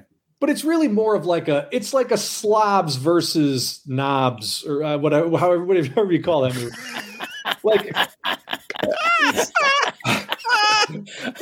I'm not even exactly 100% sure what you're referring to, and that's hilarious. You'll get it once I explain it. So, no, it's that National Lampoon thing where it's like the almost like Revenge of the Nerds, right? Where it's like your misfits and your never be part of the popular clique group of main characters are going up against the rich snobby institution. Okay. Animal House, essentially. Caddyshack is essentially Animal House at a country club. I already love it. Yeah. If you're mean to rich people, I'm in. Well, then you should watch Caddyshack. Can they make a sport where we're just mean to rich people? I'll go pro at that. That's funny as hell, dude. You got that's what what I want to see. I wish that American Gladiators hadn't have failed again. Like, American Gladiators was a big part of my childhood, dude, because I was like, those were, you know what it was like? It was like if you let a bunch of kids design sports and then let them draw what they would like to look like playing the sports. You would get American Gladiators. You know what I'm saying? As this weird new type of athletic stuff. I remember Gemini and Zap and all these fucking foolish Nitro. All these guys and gals who were just like these pinnacles of human perfection. They were like live comic books playing. And what you made me think of, Pros versus Joes is what you're made me think of is in regards to like they had a show, Pros versus Joes, where basically regular Joes could challenge a pro to something athletic and get totally shithoused or occasionally win. But speaking of Pros versus Joes, Dodgeball. Ooh, I love that movie. I absolutely love that movie. Hey, if you can dodge a wrench, you can dodge a ball. Ben Stiller turns in one of the all-time great over-the-top villain performances in that movie. Just fantastic. Well, really quick, before we get too far from it, Rodney Dangerfield got obsessed with sports for at least 2 or 3 movies in the 80s and 90s. Like, he had, I think, that Ladybugs thing or whatever. Yep. And then he had Caddyshack where he beats motherfuckers in golf. He even had a movie where he had to like lose weight to get money or whatever. That's arguably athletic. And then Back to School. Yes, sir. He had to cash in his eligibility and jump up on there and do the triple Lindy to win the meet. And which Jesus Christ, like him realizing that him doing physical stuff is the funniest shit in the world is part of why that guy's a comedic genius. Yeah. No, honestly, that goes back to the Waterboy comment I made. Like sometimes just the straight up pratfalls of sports can make for the best comedy. Yeah, 100% agree. So another couple of movies I wanted to bring up was $1 Million Baby. Let's talk about that real quick. My treatise on that is very quick. Okay. That movie would be like Rocky if the bitch lived. But they decided to make it some fucking sad bullshit, and I don't understand why. I'm sorry. I'm gonna be brusque with this. Bitches need heroes too. What the fuck are you doing? She's not. She could have just won. They got to break her back and all the guys. Nah, that's not based on a. Wasn't that based on a true story? I don't care. And this one, she lives. She wins. Flip it, change it a little bit. Something. I don't. Number one, I don't know that was based on a true story. And I'm just saying, there's so many women boxers that beat up chicks and win. Pick one of them. And they all got flash dance stories of being poor and welding during the daytime and boxing at night or whatever the fuck. Yeah. Pick one of those uplifting stories, for Christ. They spent so much time making me believe in and love that girl, and then they fucked her up like that. I felt, it was one of my few times I felt like the middle-aged lady in the movie where I'm just like, no, I don't accept their art. I just don't. It personally offends me. There's things that like that. Do you remember City of Angels? Yeah. I had never been more furious at the end of a movie in my whole fucking life. What? Because it has heaven in it or something? Or what? No, he dies at the end. She dies at the end when she so happy that she met the love of her life and gets hit by a fucking car. Are you fucking kidding me? It is fuck yourself with the end of that fucking movie. It is kind of crazy.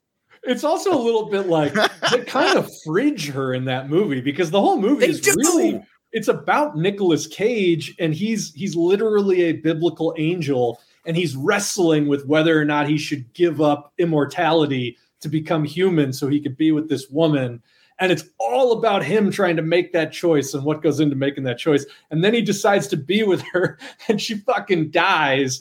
And so it's like the whole point was just it's better to have loved and lost than never to have loved at all. But like they really make you love Meg Ryan and then she gets fucking hit by a car. It's terrible. And you know my ass will be at God's office. Right. Yeah. Like with arms wide open. I got hit by a truck.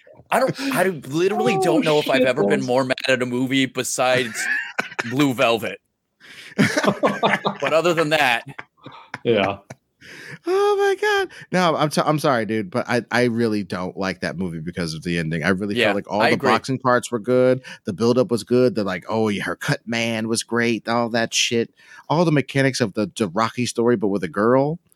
I thought that was great, but no, they got a Cormac McCarthy my shit all up. And I just didn't like it. I didn't like that. But it is a great film. It's the best thing I think Paul Haggis ever wrote. Now that we can look at it in stark contrast. I mean, it's that, I guess, the first Daniel Craig Bond movie and then like Crash.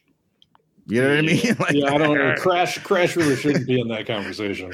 I'm just saying, if we're looking at best thing he ever wrote, it might be this. It might be $1 Million Baby. So I have one that maybe stretches the definition of sports movie, but also I think fits. And that is The Wrestler with Mickey Rourke, the Darren Aronofsky movie. Yeah, I was we were talking about movies that just made us physically angry. The Wrestler made my buddy Rich Slayton, that both me and Ron know, made him physically angry. Like he was very mad at The Wrestler, mad at the ambiguity of the ending, mad at the relentless drudgery of the wrestler guy's life. I found it fucking delightful. You're in a trailer park playing with a little kid on an old Nintendo system, and you're playing with yourself because at one time you were so big you were in a Nintendo game, but now you're late for work cutting meat at the fucking Safeway. Yeah. Get out of here, dude. That's the type of tragedy I'm talking about. That's real life tragedy. That's not breaking your neck on a stool. That's fucking real life tragedy. It's also one of those great movies that takes place on the fringes. It is yes. Like, the barnstorming, old timey leagues or White Men Can't Jump or Color of Money. It's like we're not talking about your name. You know, your name's not up in lights and you're not getting all the glory and the cheers. It's like you're just trying to carve out a living for yourself using your athleticism. And what happens when that fails? I think that makes it a really interesting story. Absolutely. The wrestler, I got to say that I think I probably felt a little bit like Slayton. Okay.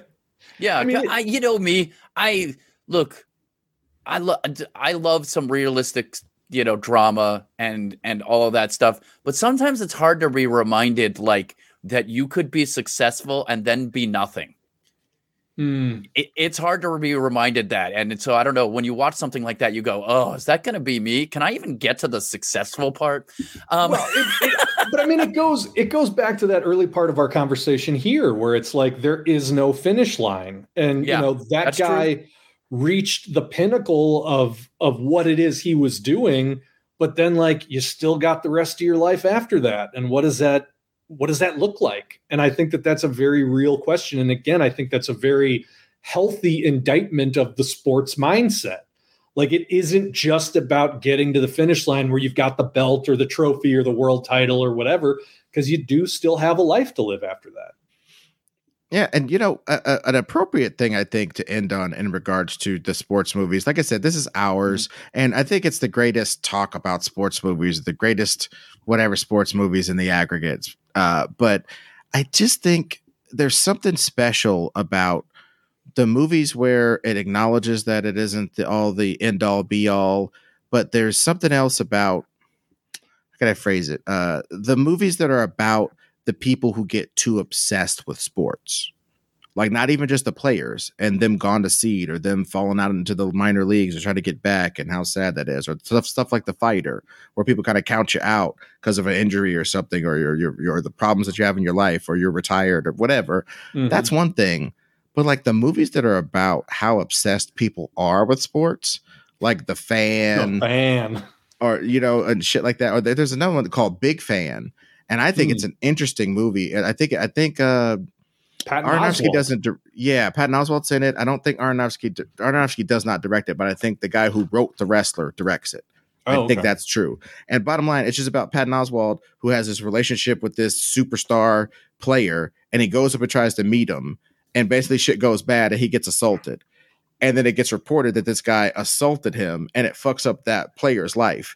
So now he hates himself for fucking up the player's life by having the temerity to come up to him in a public place. You know what I'm saying? And he also has the city thinking he's some kind of asshole who tried to set up him. He's like, no, I love him. So it's like the worst thing that can happen to a sports fan besides maybe that guy. Remember the Cubs game? Steve Bartman. I was just going to bring that up. Tries to reach out and catch the ball and fucks up the World Series, and everybody hates him. He has to be escorted through the bottom tunnels under the stadium to get away from the mobs who are going to kill him. Dude, I had not yet moved to LA. I think I was in college when that happened, and I'm from Chicago and I'm a Cubs fan. The hate was real, dude. Like, I think they might have made a documentary about that guy. Yeah. Because like he was straight up ostracized from the city of Chicago. Like, he could not show his face. It was crazy. I believe he moved. Yeah, I'm pretty sure. Yeah, to nowhere. Fucking him and the Guardians of the Galaxy. FBI. His name is now Tits McGee. I believe Hootie McBoob it is. Yeah. Hootie McBoob. McLovin. He's McLovin. Is that a sports movie? Anyways. Yeah, but all these guys that are obsessed with sports, though, yeah, there is this seedy underbelly of that. Like the movies about people who bet on sports. Like fucking a sports movie to me is Bad Lieutenant. And I'll tell you why. Because throughout the ending part of Bad Lieutenant, I'm not going to even say what happens, but basically he's betting on the World Series. And as World Series, anybody who's a sports fan or anybody who has a fucking almanac, you don't got to be Biff Tannen to look this shit up. We know who wins, but the whole time he's betting the wrong side. And we're just watching him bet his house, his life to mafia guys. Like, he's a cop, and these guys will blow up his house if he does not give them the money. And he's just betting wrong the whole time, and it's getting worse and worse. And he keeps like betting on Darryl Strawberry, and then he says some really mean racial things about Darryl Strawberry. And anybody, a lot of sports fans have been there. You know what I'm saying? As soon as that motherfucker missed a layup, he becomes all types of bad things that he wasn't before, right? And so there's just something serious about somebody that has such a parasocial relationship with, at that time, I think it was the Mets. I think it was the Dodgers were playing the Mets or some shit like that. He had a parasocial relationship with like the Dodgers. And he just really thought that he could will his life to go right along with the Dodgers' lives and make money. And it's just like, I think gambling movies are sports movies, is what I'm saying. I was just going to say, I mean, here's a movie about not necessarily a parasocial relationship with an athlete, but kind of a quasi-social relationship with an athlete. That's also a gambling movie, Uncut Gems. Ooh. Yes. I mean, yes.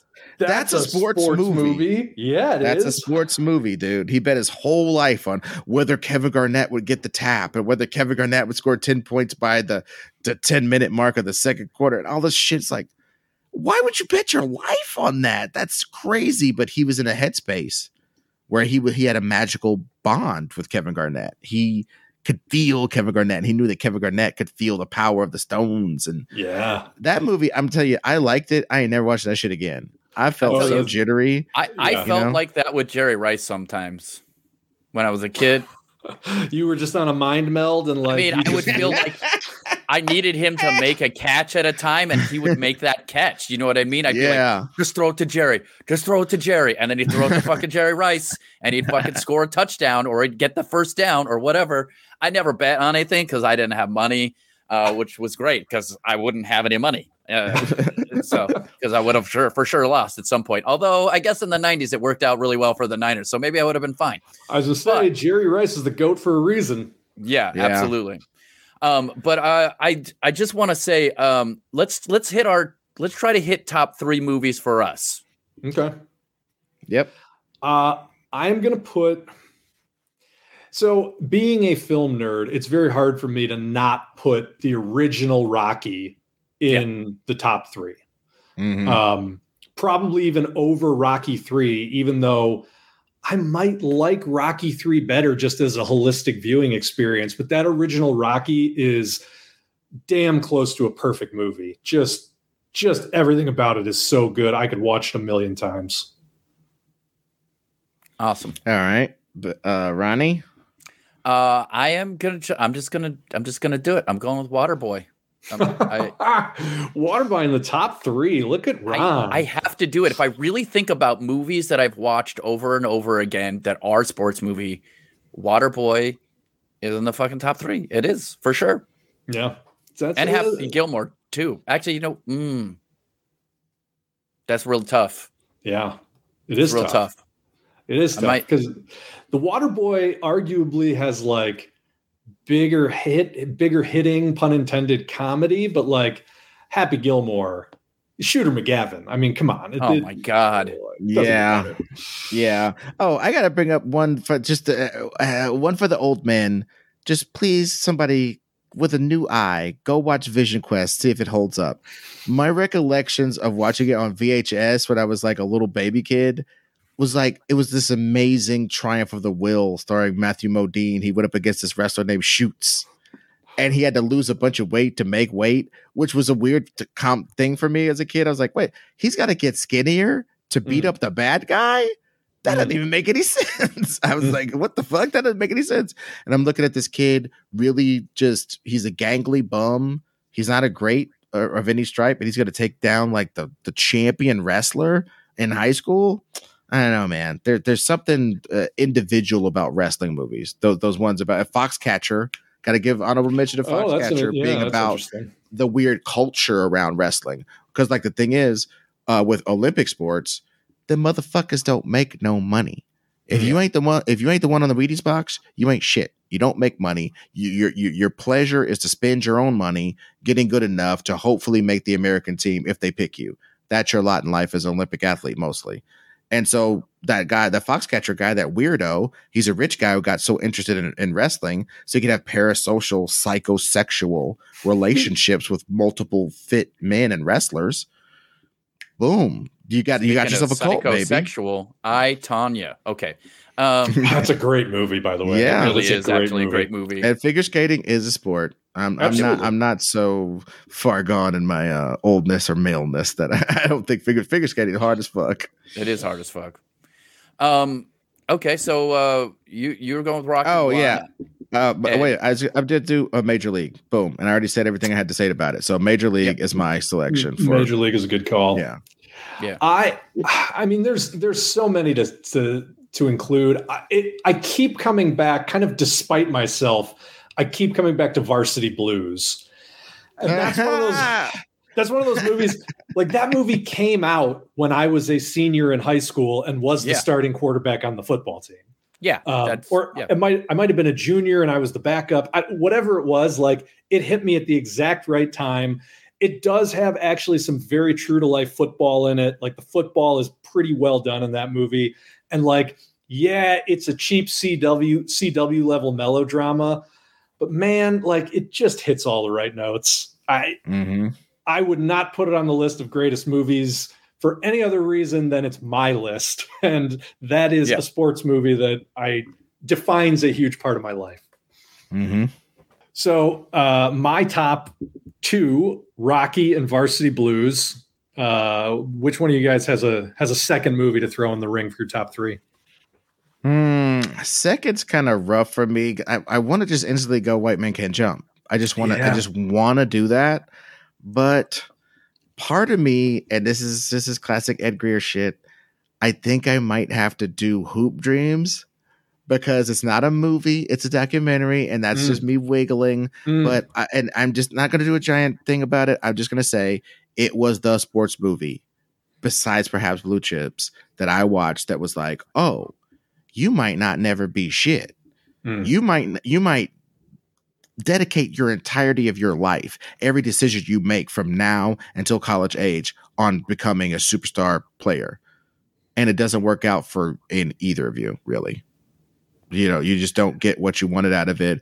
And if you really had your druthers, you'd probably spend a lot more time hitting the books than hitting the streets if you knew that your ankles were going to be silly putty by the time you're 21. You know what I'm saying? You might have thought about that. It just put it in such stark relief. I have to give it credence here. I have to. That movie is in the running for the greatest sports movie ever made. And it is a documentary. And I think that gives it extra points because it makes all those things that we were talking about at the top of this conversation about like how sports can kind of delude you and make you lose your way. It puts that in stark relief when you're following real people who are going down that path. Yeah, that's a great point. Hoop Dreams is pretty amazing.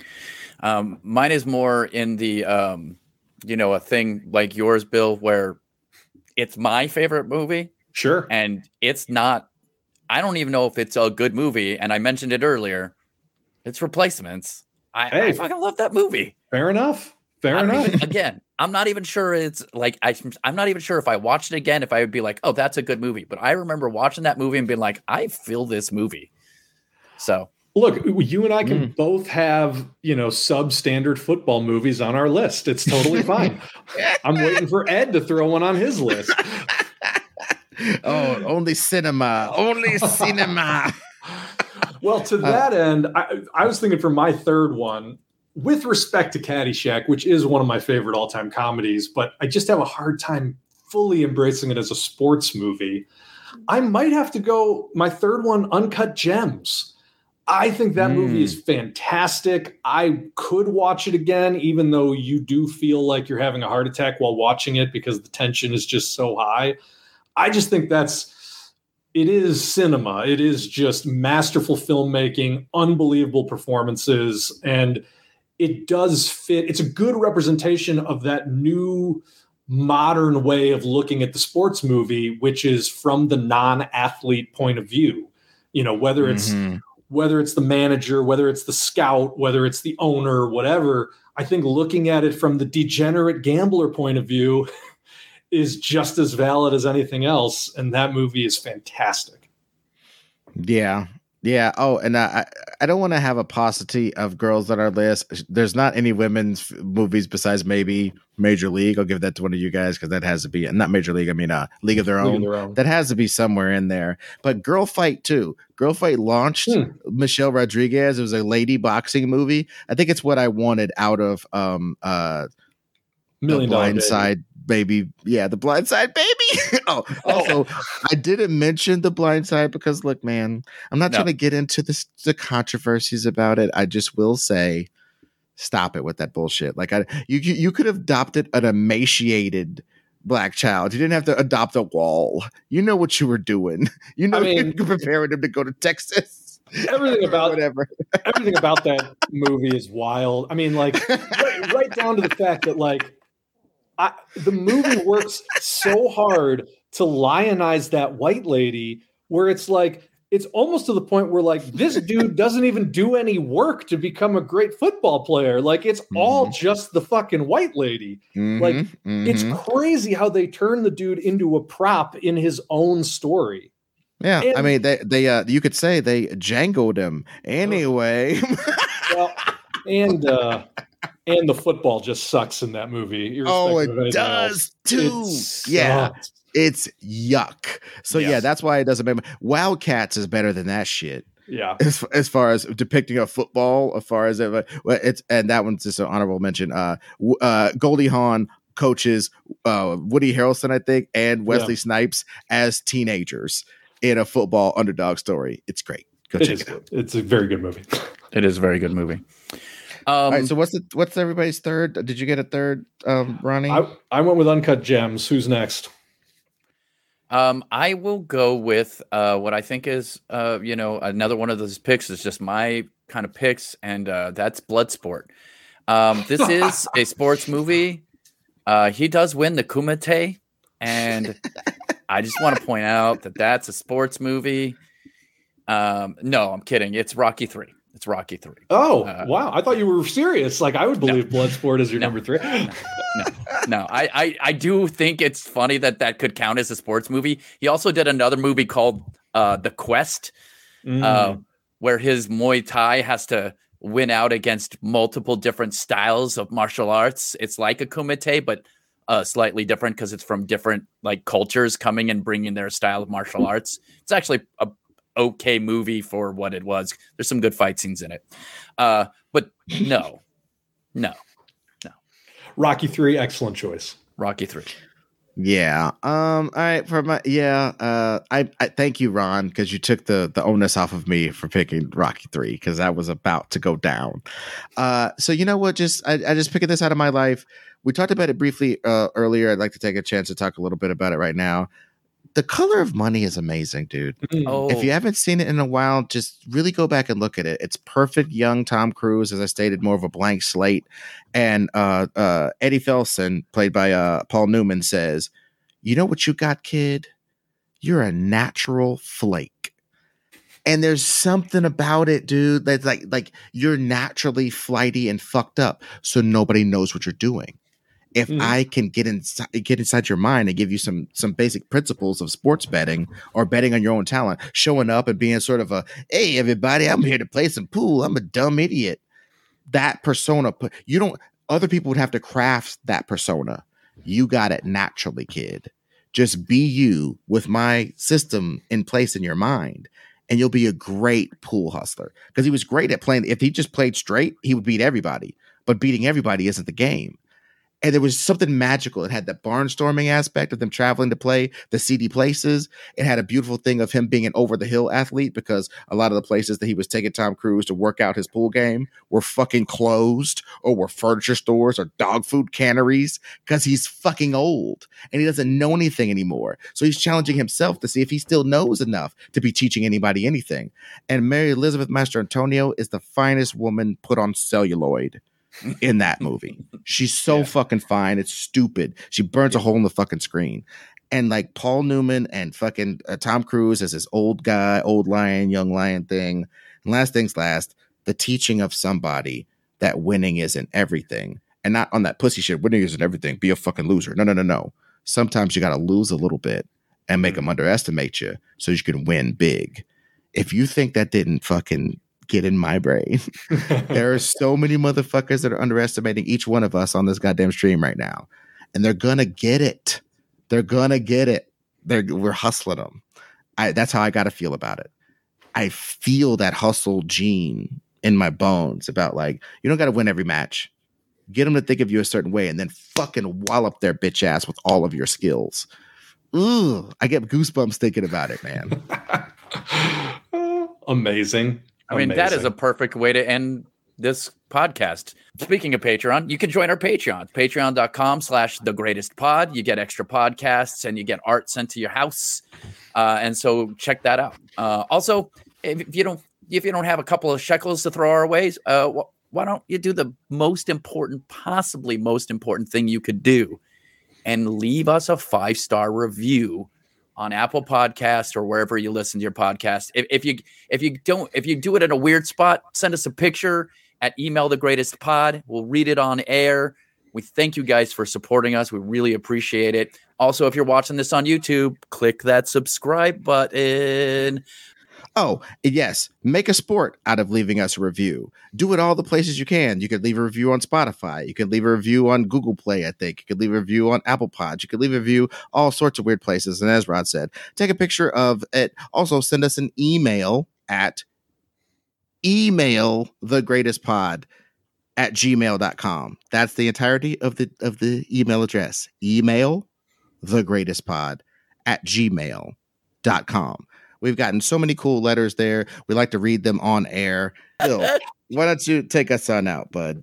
Thank you for listening to another underrated, undersized, but got a big heart. And oh yeah, we forgot to talk about Kingpin episode of The Greatest Pod.